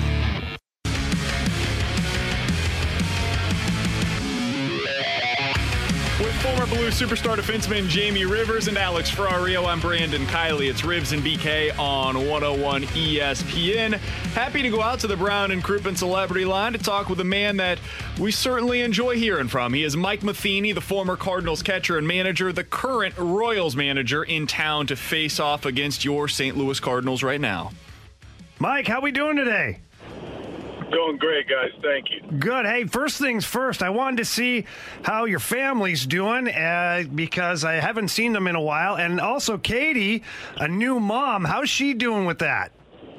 Yeah, James, you know what? She couldn't be any happier and made that transition from being a full-time hockey girl to motherhood. And she's built for it and responding really well, already talking about having another one and thinking about when to get the first one on those skates. That's awesome. We got to keep the Matheny's in skates, that's for sure. Yeah, all of them except me. Yeah. Good point. Now, hey, look, I know you guys, baseball family for sure, hockey family as well. Watching some of these playoffs, anything stand out for you? I know the Blues are eliminated now, and that's our home team, obviously. But anything else stand out for you right now during the NHL playoffs? No, it's just so good to just get sports back in general, and you could tell the vibe. What sport it is that you follow, just to see whether it's basketball getting back in there, even watching some of the Indy race. But for us locally here, obviously we've always wanted to see our Blues do well, but also locally, I'm a big fan of Trent Frederick, so following what the Bruins have been able to do, and I know he's been at that secondary site, but just watching the local guys do so well, and I love talking about the alumni here with the Blues and what they've done for St. Louis hockey and what a great job they've done, and just continue to pass on that tradition and making this a hotbed for hockey, not just baseball, but it's a hockey hotbed for these young players coming up also. We're talking with former Cardinals catcher and manager Mike Matheny here on 101 ESPN. Mike, I spent the last year prior to coming back here to St. Louis working in Kansas City. So I was working at 610 out there, the home of the Royals in KC, and I was out there whenever they announced that you were going to be hired as the new manager for the Kansas City Royals. And I listened to your introductory press conference out there, and I got to be honest, Mike, it sounded like a different man. It sounded like somebody who was refreshed from the time that you spent off and you had time to collect yourself. What's changed for you your second time around on this job compared to where you were whenever you first got this job, new as an up-and-comer back in 2012 here in St. Louis? I think we're all called to growth, or else we become stagnant. And I want to be surrounded by people with a growth mindset to get better all the time. But there's certainly things that I believe I'm more prepared for. There was really no instruction on kind of how to handle being a manager, especially never managing before through the minor league system, but also just dealing with some of the way that you represent the organization, whether it's through the media, obviously through all the relationships. And to me, that's going to always evolve. And it was drinking from a fire hose, especially when I came in after the 2011 World Series with Tony La Russa and such a great team. There was a lot to take in, and I'll tell you, I came in certainly with this thought of I just don't want to get in the way of this continuing to be something great. And I went up really with the mindset of just do no harm. And I think that it's a good thought philosophy in general, but it also, I think you almost are so defensive of doing anything wrong that you don't allow yourself the enjoyment of, one, the position, two, the privilege and opportunity to use your personality in a way that helps make people better and also creates a great representation of the organization. Mike, I wanted to kind of follow up on that because you mentioned the media obligations about the manager's job, and that's certainly something that is unique to managing in the big leagues because, you meet with the media like 2-3 times a day sometimes during the course of a season. There's also the difference of being here in St. Louis doing that versus being in Kansas City doing that. I'm from KC. That's where I grew up, and I'm a Royals fan, but let's be honest, St. Louis baseball, it's a different thing here. So how has that been for you to maybe have a little bit of a difference in terms of the coverage that you're getting on a daily basis as well, and being a little bit of a different type of pressure cooker than here? Well, I love the pressure to win. I put that on myself and our team, whether it's in Kansas City or St. Louis or wherever it would be. I would like to see the same thing if I were in New York. You want that pressure because you're putting a higher expectation on yourself than anybody else could put on you. And if you go about your business that way, you're not going to have any regrets. But there's definitely different environments. And what I committed to do as soon as I was given this job in KC is to really just try and build relationships and try and make sure that I'm being an ambassador for the organization and trying to work well with the media outlets, because listen, it doesn't take long for us to forget what the lifeblood of our sport is. And just like it is with hockey and the others, it's our fans. The fans make this thing exceptionally important and special. And the only way we can really translate some of the things in our ideas and our thoughts and answer questions is by using the conduit of our media outlets. So it's been a good it's been a good transition so far. I've already had 2 different Zoom calls this morning. I'll have 2 more this afternoon. I think that's part of our responsibility with the healing of just getting baseball back and getting sports back. Plus, we had some of those labor negotiations going on. We've got to go above and beyond to communicate extremely well and make sure that we're keeping our fans in mind and communicating with them through the media as often and as clearly as we possibly can. Mike, I couldn't imagine having retired from playing in the NHL and then going to coach like the Toronto Maple Leafs or the New York Rangers, right? Like, I couldn't imagine, with no experience per se at the pro level, doing that. And that's kind of what you did here in St. Louis. Is you came into the St. Louis Cardinals, which is the Toronto Maple Leafs of baseball. How much did you learn on the fly, and at what point did you feel comfortable? Yeah, never did. But, and I love that, being on edge all the time. And it was kind of like, Jim, that's how I had to play. People talk about I played like this was my last one. I felt like I was always going to get sniffed out, and that I knew as soon as I slipped, there was going to be someone like Yadi Molina that was going to come in, and they're going to take that job and probably not give it back. And so I always went about my business as today might be my last one. And probably why I wasn't able to smile and laugh my way through my career and enjoy it as much is because I always felt like I was hanging on by a thread. But, when I got this job, I was put in a really amazing spot. One, with the support of Mr. Bill DeWitt and Mo taking a chance on offering this guy. I always say it was a lot like giving me that team after winning the 11 World Series with no experience is like giving the keys to a Ferrari to a 16-year-old. It's just you never are, I believe, completely prepared. But what they did give me was a lot of support. You have players like a Chris Carpenter at the time, and a Matt Holliday, and a Yachty, and a Waino. You had that veteran leadership that knew how to win. You had the guys that wanted to go about their business the right way, and an organization committed to doing things the right way.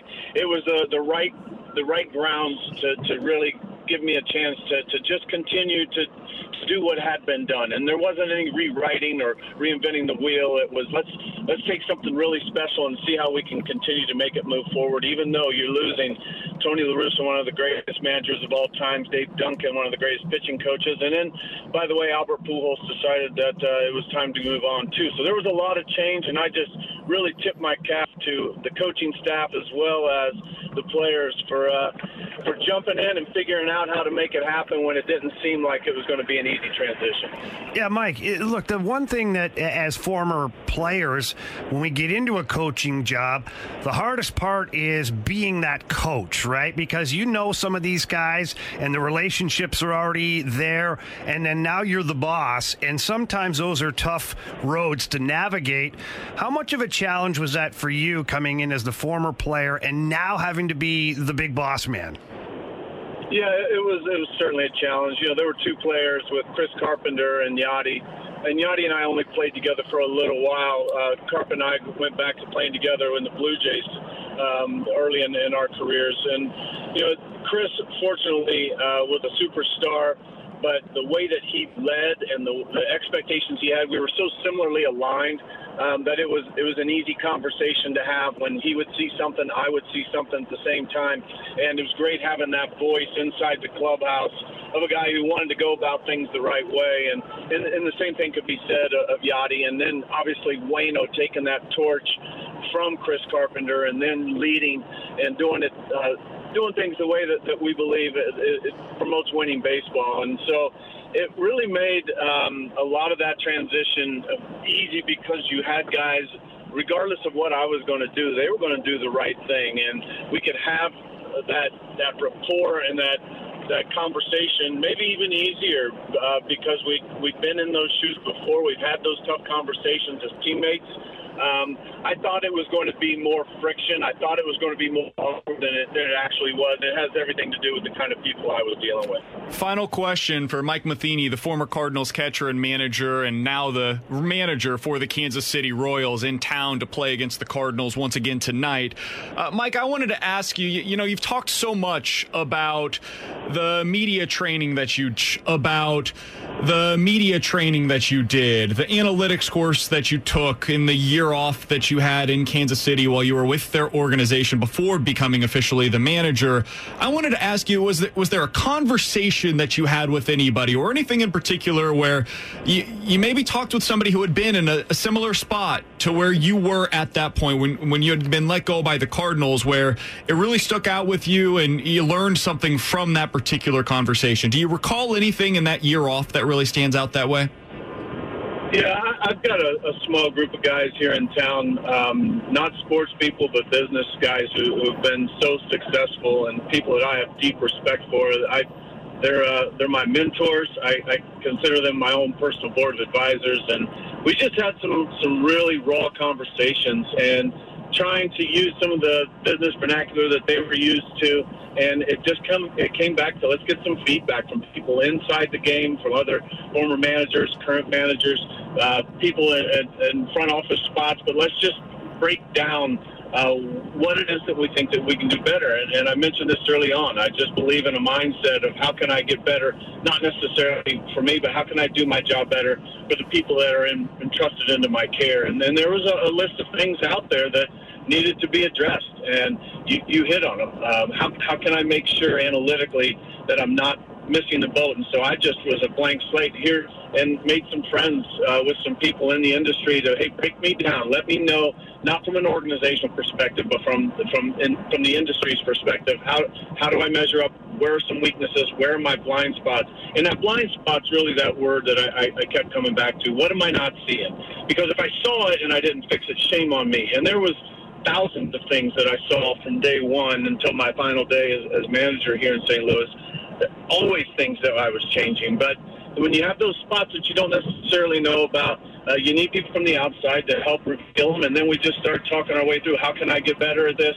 And if I am ever given that chance, which fortunately I was in Kansas City, hopefully I'll be able to make a bigger impact and help take this team to some places where they're wanting to go, which is back to championship like they had in 2015. Well, Mike, I know there's a lot of people here in St. Louis that are rooting for that to absolutely be the case, as long as it doesn't come against this Cardinals team. We certainly appreciate the time today. Thanks so much for talking with us today, and all the best to you and the team this year and moving forward. Stay healthy out there, Mike. Great talking with you, fellas. Take care. You got it. That's Mike Matheny joining us here on 101 ESPN. What a fascinating story that is, from where he was at the end of his tenure here in St. Louis to where he is today in Kansas City. And listen, I like I said, I was in KC whenever he was announced as the manager, and I'm not going to lie, I was worried after what I had seen here in St. Louis. I was like, there was some stuff here that I wasn't super excited about him being the next manager in KC. And I listened to his opening presser, and I was like, okay, he's saying all of the right things. He did all the media training. He did the analytics course. He's saying he's learned from his time in St. Louis. Now, it remains to be seen. We'll see what it looks like a few years down the road, and if this ultimately he did learn from his experience here. But he certainly sounds like a guy that learned a ton from his time here in St. Louis and how it ultimately came to an end. Listen, I don't even know how he did it. I asked him the question, and he talks about how he enjoyed the pressure and being on edge, and that's the athlete in him. 100%. I don't know how he did it. To step into the St. Louis Cardinals with no real experience, and you look at it and you go, no wonder the guy was on edge at times. No wonder maybe he was a little short with the media. Is it ultimately what you want? No, you don't want that because you want to have the Tony La Russa and all this. You're comparing him immediately to everybody else you've dealt with. It was a tough situation no matter what for Mike Matheny. And then when he started to get scrutinized, well, do you think he really wanted to talk to everybody that was lambasting him on a daily basis? Probably not. I know it's his responsibility, but let's look at the human side of this too. That was his first job. Like he said, getting the keys to a Ferrari at 16. And what a great line. It's a great line. So, look, I wish him nothing but the best. Yeah, he is a great guy. He has a great family. They look at life the right way. And I hope he does a heck of a job in Kansas City, just not against the Cardinals. Absolutely. We certainly hope that the Cardinals are able to take down once again tonight. With Jamie Rivers and Alex Ferrario, I'm Brandon Kiley. If you missed any of that conversation, 101ESPN.com is where you can find the podcast. Craig Button told us last time he would compare Alex Pietrangelo to a Nick Lidstrom. What does he think about the Blues' ability to re-sign the captain? We'll talk with Craig Button of TSN coming up next on 101 ESPN.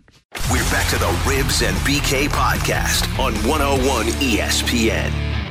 Alongside Jamie Rivers and Alex Ferrario, I'm Brandon Kiley. Very excited about our next guest out on the Brown and Crouppen Celebrity Line. He is Craig Button. He's an NHL analyst for TSN. We apologize for getting to him a little later than anticipated. Our interview with Mike Matheny went a little bit long there, but thrilled to have him nonetheless. Craig, we always appreciate the time, man. Last time we had you on, you compared the future of Alex Pietrangelo to Nick Lidstrom. Let's start there with Petro. At this point, with where we are today, what are you anticipating his market's going to look like, and how difficult is it going to be for the Blues to retain their captain this offseason? Well, I guess what I would answer to that is, I mean, when you have a key player in your lineup and you have somebody that I think has got lots of really top-end years left in his play, I mean, I don't know why you don't find a way to get things done. Like, to me, everything else is window dressing. You don't have that defenseman, good luck. Good luck to you. Listen, I really think that one of the big challenges for the St. Louis Blues, and, we lived it in 2000 in Dallas, and Doug Armstrong was there. Our defense in 1999 when we won the Stanley Cup, we had Sean Chambers and Craig Ludwig as our bottom pair defensemen, and they really gave us a real good look on our blue line. We had Hatcher and Matvichuk, and then we had Zubov and Sador, and our balance was really, we could play it any way you wanted against any team. Bluemeister with his hurt issue, Joel Edmondson leaving, you replace them with players, but it changes the way you want to play, the length of those players, the way they take up space. We replaced Chambers and Ludwig with Dave Manson and Sylvain Cote. Good players, but it changed the look of our team, and we ended up losing the Stanley Cup the next year in the final. So when I look at Alex Pietrangelo, like if you want to let him go and you want to justify letting him go, and maybe Alex is asking for so much money that you got to let him go, but you know what? That'll be a massive hole in the Blues lineup if they don't find a way to get him done. Now, I know there's two sides to it, and I'm not suggesting that it's all one-sided, but the market with the cap not going up and understanding that. But, there's teams with cap space, and there's certainly competitive teams with cap space that I'm sure would love to have Alex Pietrangelo. Well, first of all, Craig, I remember those Dallas teams, and I still have nightmares about playing against those guys, specifically Zubov. I don't know if he gave me one more look off, I don't know what would happen. Thank God there were boards, or I would have ended up in the Mississippi. Hey, Jamie, he gave everybody the look off, and it was amazing, too. I got to tell you, one of my favorite stories with Sergei was Mike Modano. We're playing an exhibition game, and it's later in the exhibition season, and Mike says, I'm breezing through the middle of the ice, kind of like giving it the old, you know what, like I'm going there. I know the defenseman's not going to give me the puck. And he goes, Zuby's got it, and he goes, all of a sudden it goes clap, clap right off his blade. He goes, holy jeez. He goes, that's unbelievable. He said, I never missed a pass from Zuby again. Yeah, he was incredible. But yeah, he was. That was a great team. And yeah, you had a lot of the elements. It actually reminds me a lot of the St. Louis Blues. And when you look at, here's the point I tried to talk about with my guys here in studio on one of the breaks. I said, What would Doug Armstrong offer in a trade to get an Alex Pietrangelo at this stage of his career with all the accolades that he has? And because we always automatically bring up, well, this player, you'd have to trade them or buy them out or make this move. But when we look at those players, I think any GM would take those players and make that trade to acquire an Alex Pietrangelo from another team. Do you think that that's a good way for Doug Armstrong to look at it? Yeah, I do. I think you got to factor that in terms of if you didn't have him, what would it take to acquire him?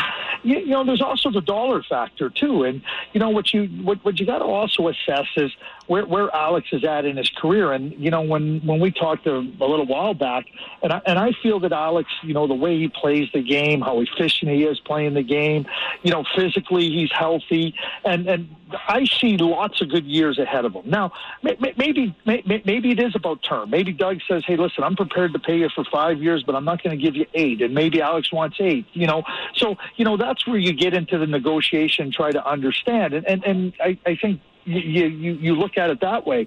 But again, you know, you assess where the player's at, and you assess, you know, what this means going forward and what the contract's going to do, what it's going to do with respect to other players.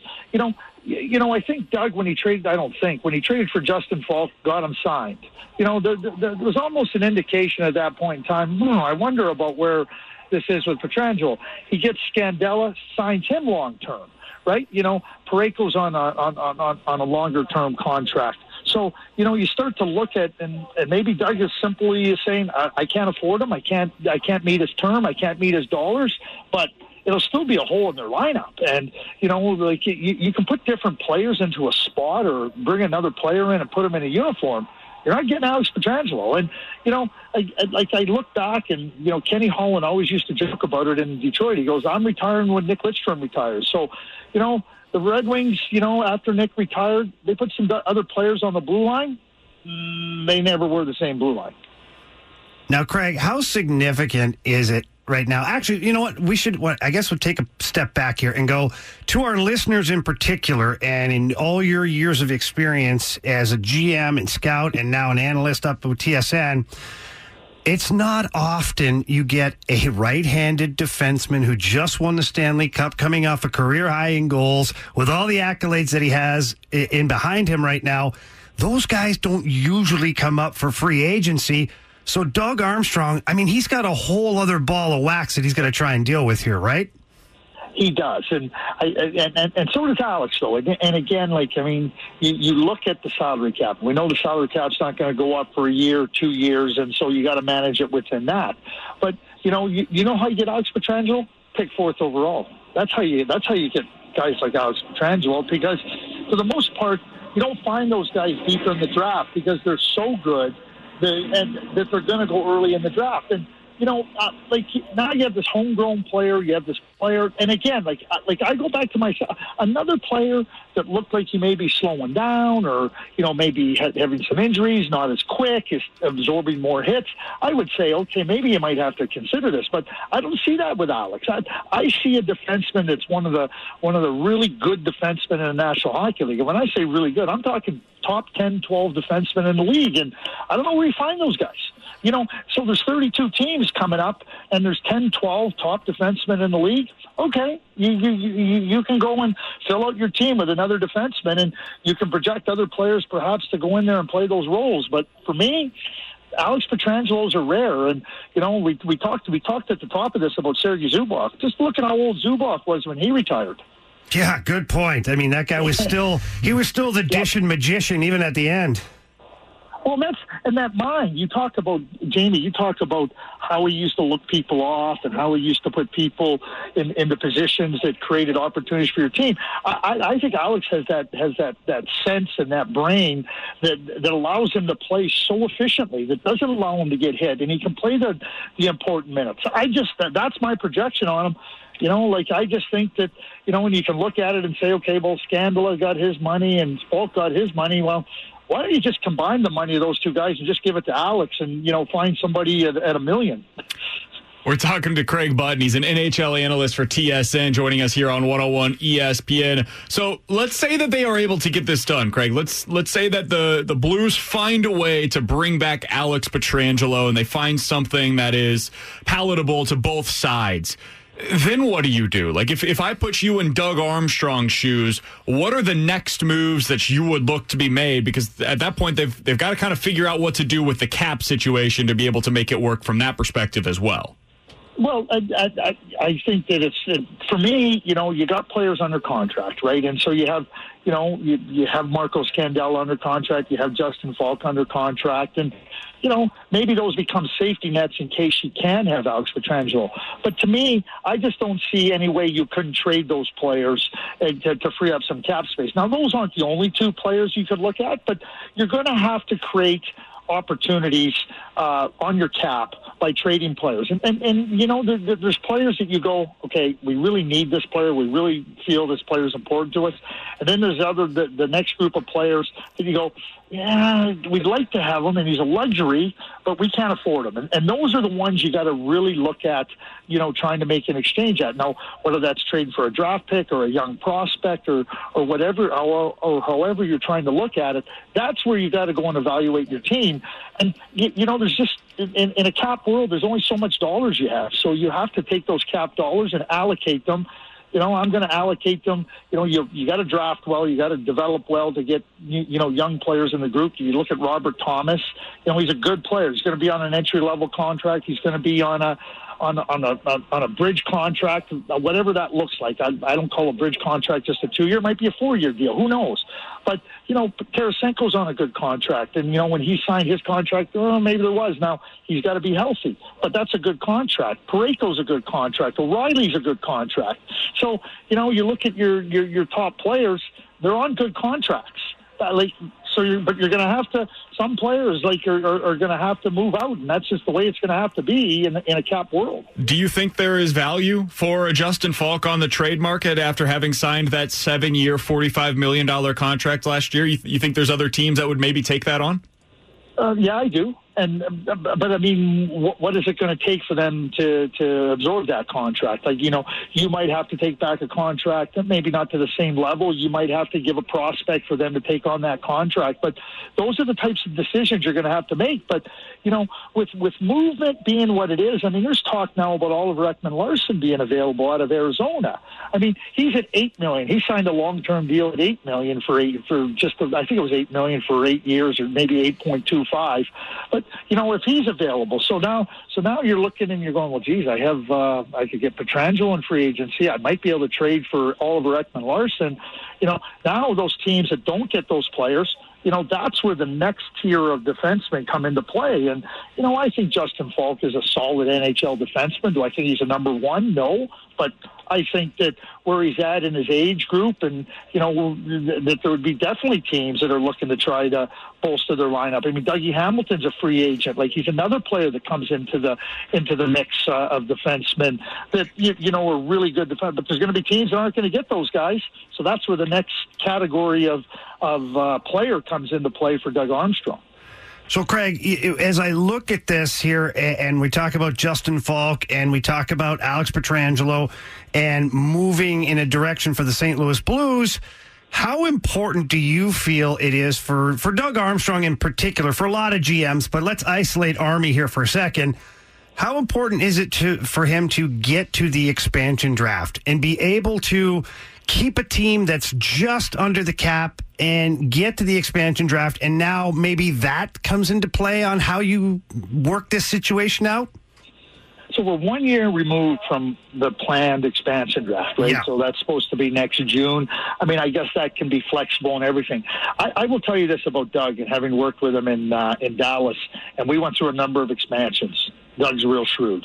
Doug understands the rules very, very well, and he's very, very shrewd with respect to being able to trying to make sure that he can not only keep his team intact and understand what you have to do with respect to the expansion rules. He knows how to operate within that, and by that what I mean, I'm not just talking about moving a player here or there. It's about understanding what a team could really want. The communication is so important with managers. Doug does that, but he's been through all the expansions. He's been through them all.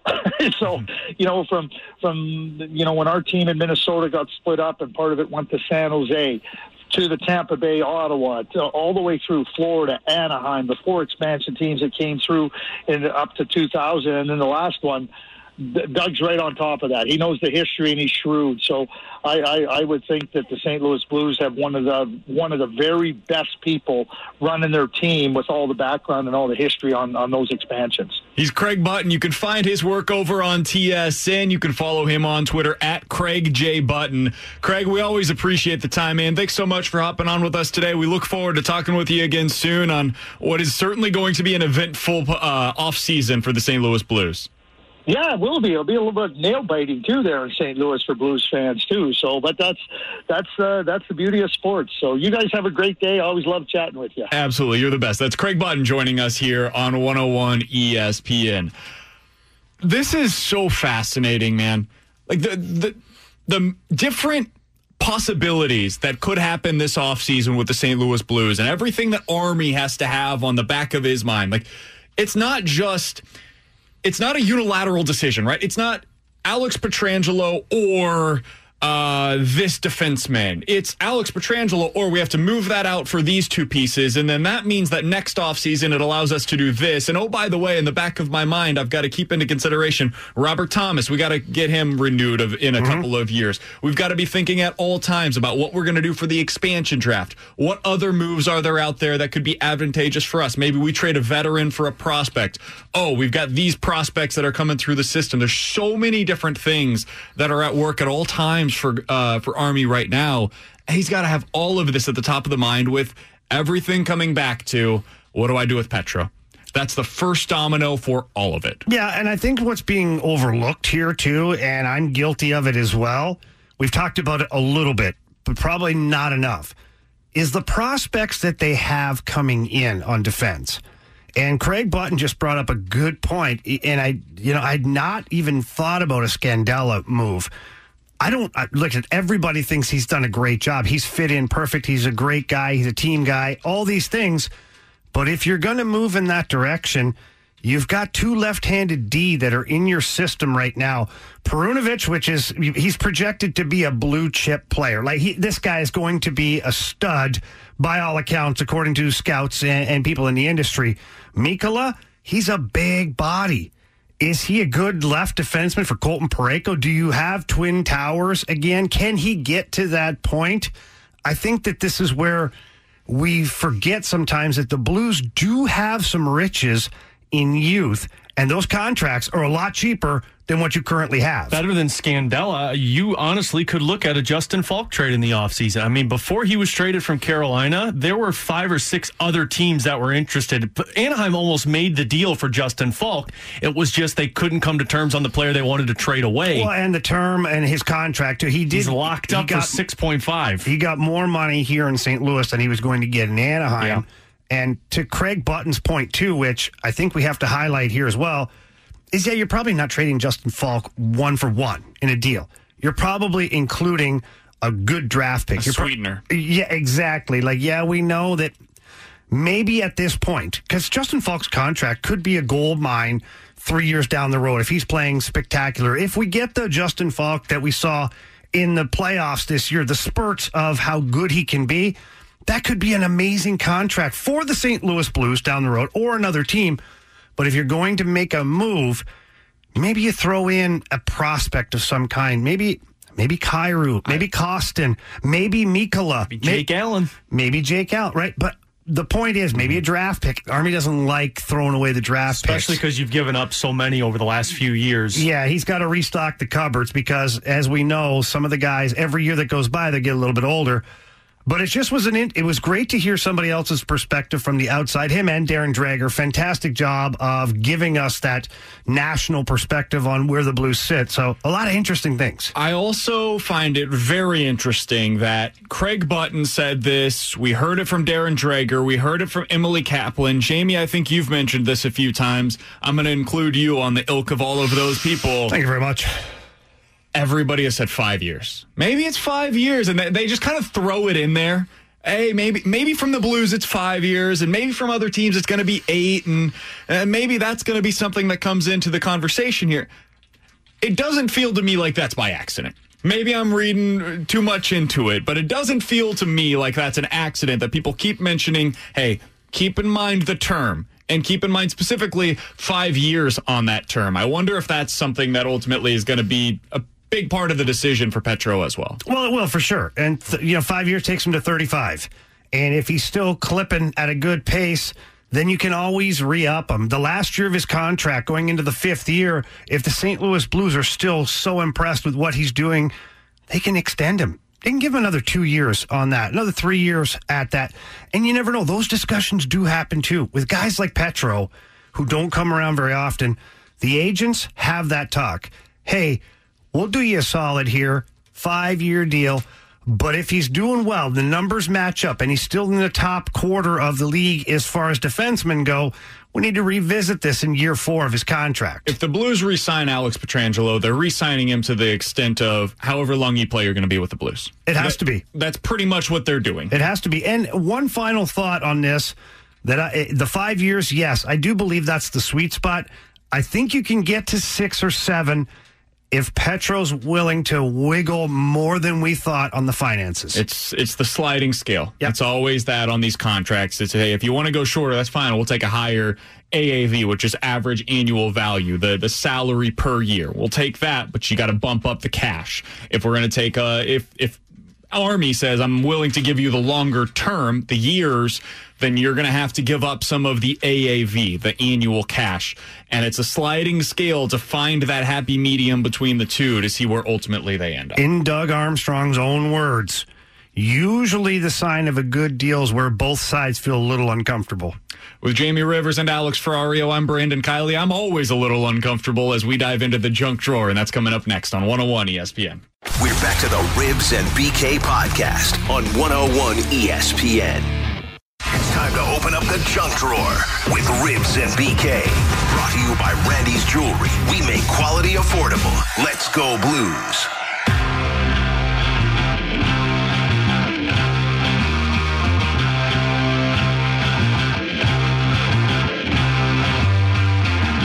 I wish our audience could hear the commercial breaks.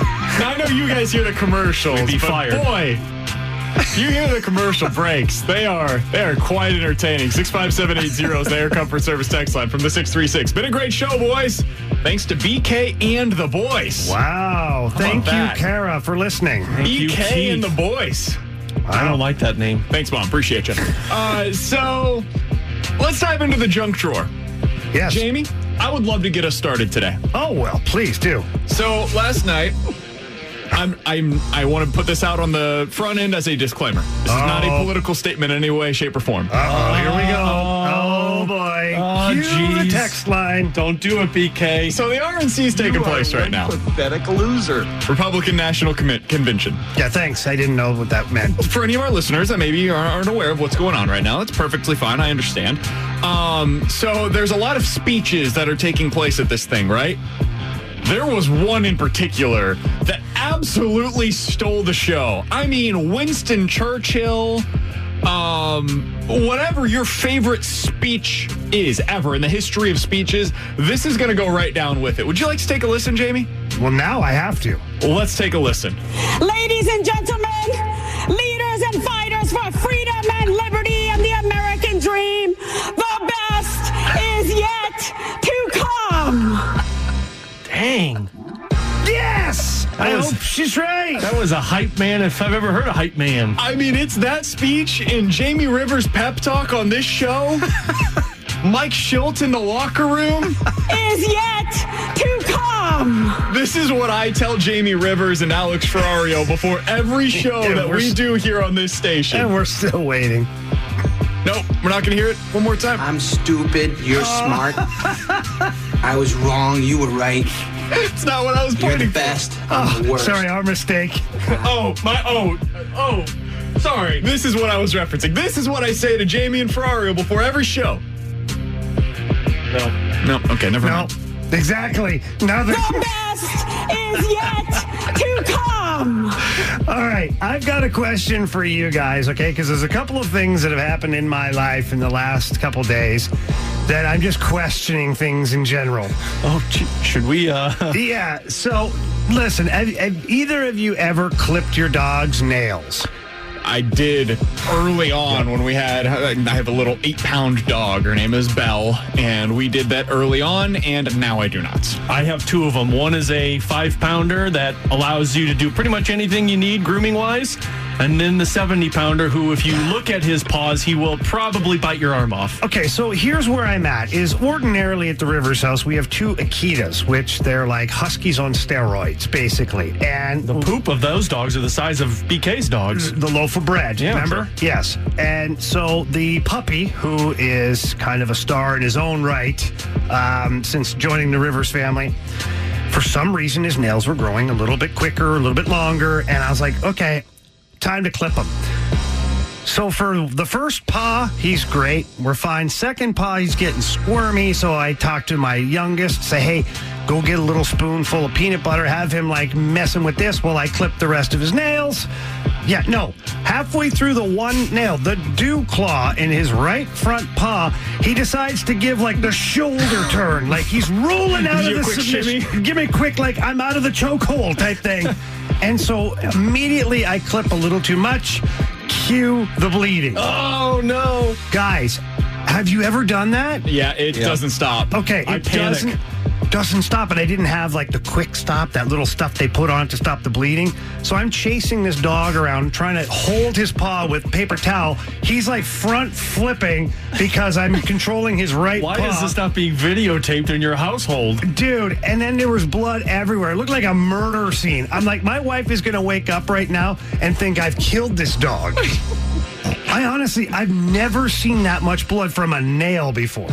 It's brutal, man. And trying to find a way to get that done, I punted on it. I was like, she goes to the groomer. Yep. She's a hypoallergenic dog, so she doesn't shed. So we have to get her groomed anyways. I'll pay the extra $7 every whatever. That and weeks. brushing the teeth. My wife does a great job of brushing their teeth. They allow her to because the stuff tastes good. But in terms of clipping the toenails and like cleaning out the ears, we've punted on that and said, send them to the groomer once a month, have them deal with it because we can. It's a pain in the butt. Like for me to get the dogs to the groomers, it's a little out of the way. Now they do a fantastic job, amazing. Been going for 15 years. I just thought I could handle it, boys. Apparently I can't. You learned your lesson. Not up to the challenge on this one. You learned your lesson. Rivers Grooming is now out of business. Hey, Jamie. The best is yet to come. I hope so. Speaking of the brushing of the teeth, Ferrario. So I try to do my best of brushing Belle's teeth. Apparently, I was going to say your own. I was going to say, well, you're supposed to, right? Right, VK, we'll put a star on the calendar for you. I try to do my best with it. Apparently, I don't get far enough back on her molars sometimes. I knew this the last time that I took her to the groomer, that there was some plaque that was building up on her back teeth. Well, what I learned last time that I took her to the vet was there is now a crack in that tooth, in the back tooth, and they're thinking that they might have to pull it. No bueno. Do you guys know how much something like that costs? Yes. Yeah. Anything to do with a dog that is outside the box, might as well buy another engagement ring. My dog had to have teeth pulled because her teeth just, the tar buildup was horrible because Shih Tzus do that. Yes. Whoa. And yeah, I'm sorry. I didn't mean to curse there. 6 teeth pulled. Pretty much bankrupted me. So what are you feeding her, baby food now? No. Do you chew the food for her first like a bird? She doesn't eat anymore.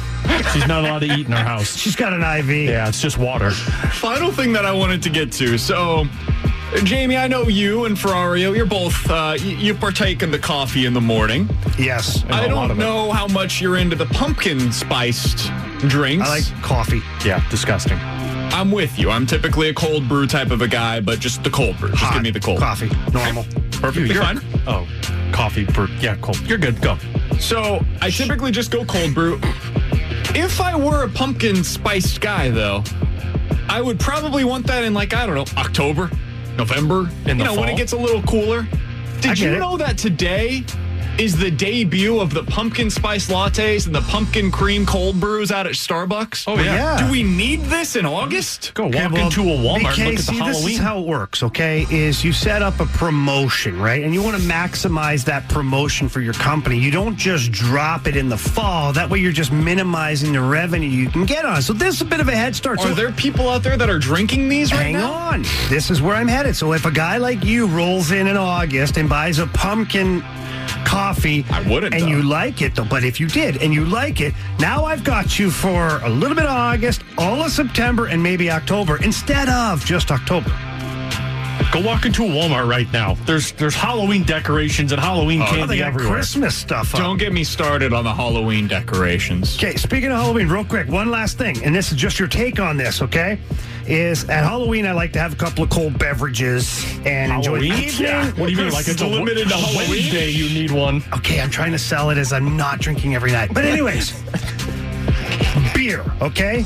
Beer. You're a beer Big guy. fan. Alex, I know you like a good cold beer. I like beer, just beer. That's the cold Trulies. seltzer. Yeah. Okay, Budweiser Zero, okay? And other beers that have zero alcohol in them at all. Yeah, the NA.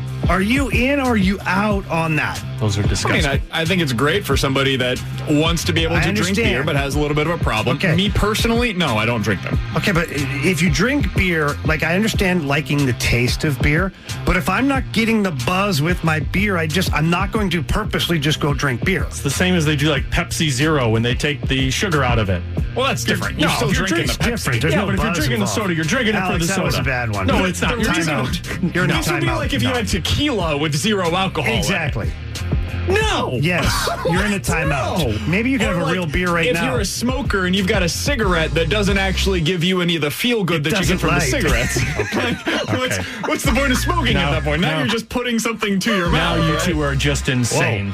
Now you two are just insane. So overall, are you drinking a beer that has no alcohol just because you love the taste of beer? I'm not, but I'm glad that something like that exists. Oh, Gee, don't stop be that riding the way. fence, BK.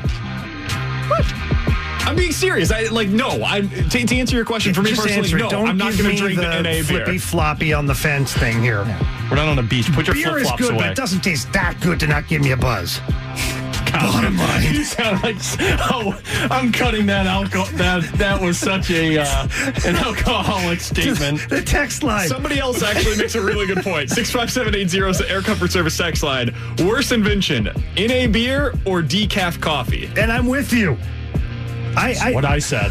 Remember Decaf with coffee sugar. also confuses me. What's the point? The pandemic, do you remember we came in here every day? I'd go and make a coffee. It was about 3 weeks into it. I finally read the packaging. I was drinking decaf, and I was crushing like 2-3 coffees a show, and I'm like, gosh, I just can't get the engine going. The best is yet to come. We'll cross it over with the fast lane next. We're back to the Ribs and BK podcast on 101 ESPN. With former Blue superstar defenseman Jamie Rivers and Alex Ferrario, I'm Brandon Kiley. Time to cross things over with the fast lane. BT in studio. What's going on, man? Not much, fellas. Hey, Mike Matheny, fantastic with you guys today. Opening up a little bit. He was awesome. I like it. Really enjoyed that talk with him. Mike's a heck of a guy. He's good people, man. He really is. It just, he said it best. We talked about it in the break. He's thrown into a really important position really fast, and he had no runway before that of experience. So it's tough. And it looks like he's dealing with it a lot better now. Well, a whole different world he's thrown into also, right? Like, that's the different thing. Like, how do you evaluate success at this point? The Royals, while, yeah, I get it, they're probably 3.5 games now out of a wild card. Chances are, I mean, that's not what's in their future for this this year. So how do your young players get better? How do you handle them? Because the young guys are going to go through some ups and downs. You know, Mike was a guy here that would lean on his veterans a little bit more, harder on the young guys. Dude, you, from every single job and whatever job that we've had throughout the years, don't you learn something every step along the way? And shame on you if you don't. Mike's the same thing. Yeah, even as former players, when you get traded or you get waived or you get bought out or whatever it is. Shut down to Memphis again. All of the above for some of us. You learn from it and you say, okay, well, this is where I wasn't good. This is where I get better and I need to get better here and I won't do this next time. So I guess now the true test of what Mike Matheny can do, I think will be now and moving forward, because if he didn't learn from mistakes and he repeats the same behavior or the same thing, then people are going to be like, okay, this is the scouting report on this guy. He sounds a little different too. He doesn't sound like the Dark Knight right now. He doesn't, and Dark Knight pitching tonight, Matt Harvey, but he doesn't sound like, he really sounded like he was trying to do the Batman all the time. He just sounded so worn down by the end, where it was like, I'm exhausted. I can't do this anymore. Hated every question that came his way. Like, he just took every one of them as like it was a jab and it was just a question. And the other thing that's really like a huge difference between here versus Kansas City. And I lived there. I'm from there. I'm a Royals fan, right? That's where I grew up. Thanks, Kansas City. But the scrutiny is a little different in Kansas City than it is here. You mean they're not breaking down what happened in the bullpen last night? The vast majority of my audience, whenever I was doing radio out there, had no idea how to conduct a double switch. Okay. Meanwhile, here, the way that he managed the double switch was a huge issue. You know what, though? You switch out 3, 4, 5 one time. You do it one time in a game, and all of a sudden it gets brought up over and over again. Yeah. I don't even know what you guys are talking about right now. Yeah, he switched out his 3, You're 4, our audience in Kansas City. BT is the audience here in St. Louis, and it's massively different. Just coming up in the games, like, who are these guys hitting there? What the hell? How did they get there? You did it? He did it. Yeah. That happens. You learn. You live and you learn, and I root for him. He's seriously, he's a good human being. He's a really good leader of men, and it's a great opportunity for him. And he's got great hair. Is yet to come. Did you see that last night? Who was that? It was one of the RNC speeches last night, and it was incredible. I don't watch too much politics. No, we're already getting heat for it on here. I told CNN, TNT. TNT, the Nashville network. Shades of old school. Is that still around? That's a thing. TNT knows drama. We're already getting it on here. I told you this would happen, BK. We're getting texters that said, please don't play any political speeches. It's not about the political affiliation. I just thought it was hilarious. I warned you, though.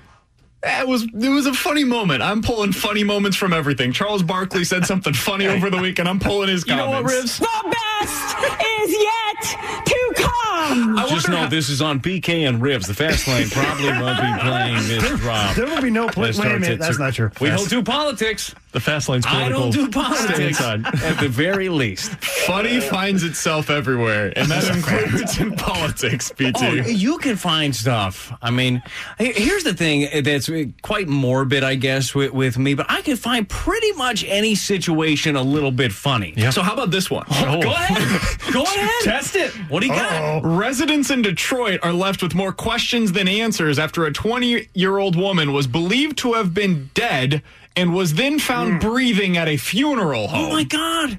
It's a miracle. I feel you. It's a miracle. I feel you, girl. It's a miracle. We all die a little inside. Yeah. The paramedics found her and tried to resuscitate her for 30 minutes. Did they try mouth to mouth? I think that's what CPR includes. Even COVID? I don't know what happened here. Look, chances are they mailed it in a little bit. They're thinking, didn't give it at all. I've seen dead people. Yeah. That's a dead person. Was there I'm drugs? not going to deal with this. Was there drugs? We don't know. This is a developing story. So, holy they hell, probably who's just your did dealer? the pounding and a couple of times on the chest, and then they were like, nope, we're done. BT was coming from the best pounding. Nothing this good. I'll tell you that. That's I wish I'd have found that story a little bit earlier. Maybe we'll dig more into how that person's alive. We'll dig into the Cardinals. Goldschmidt, man, he looks like the guy that we've seen his entire career. That's good news. We'll break down the Blues. Probably talk about some stuff you haven't. We're the hockey experts on this station, so we'll break down some stuff there as well. We're going to have some fun today. That's coming up from 2 to 6 for Jamie Rivers and Alex Ferrario. I'm Brandon Kiley. We'll be back tomorrow at 11. Talk to you then on 101 ESPN. You have been listening to the Ribs and BK podcast on 101 ESPN.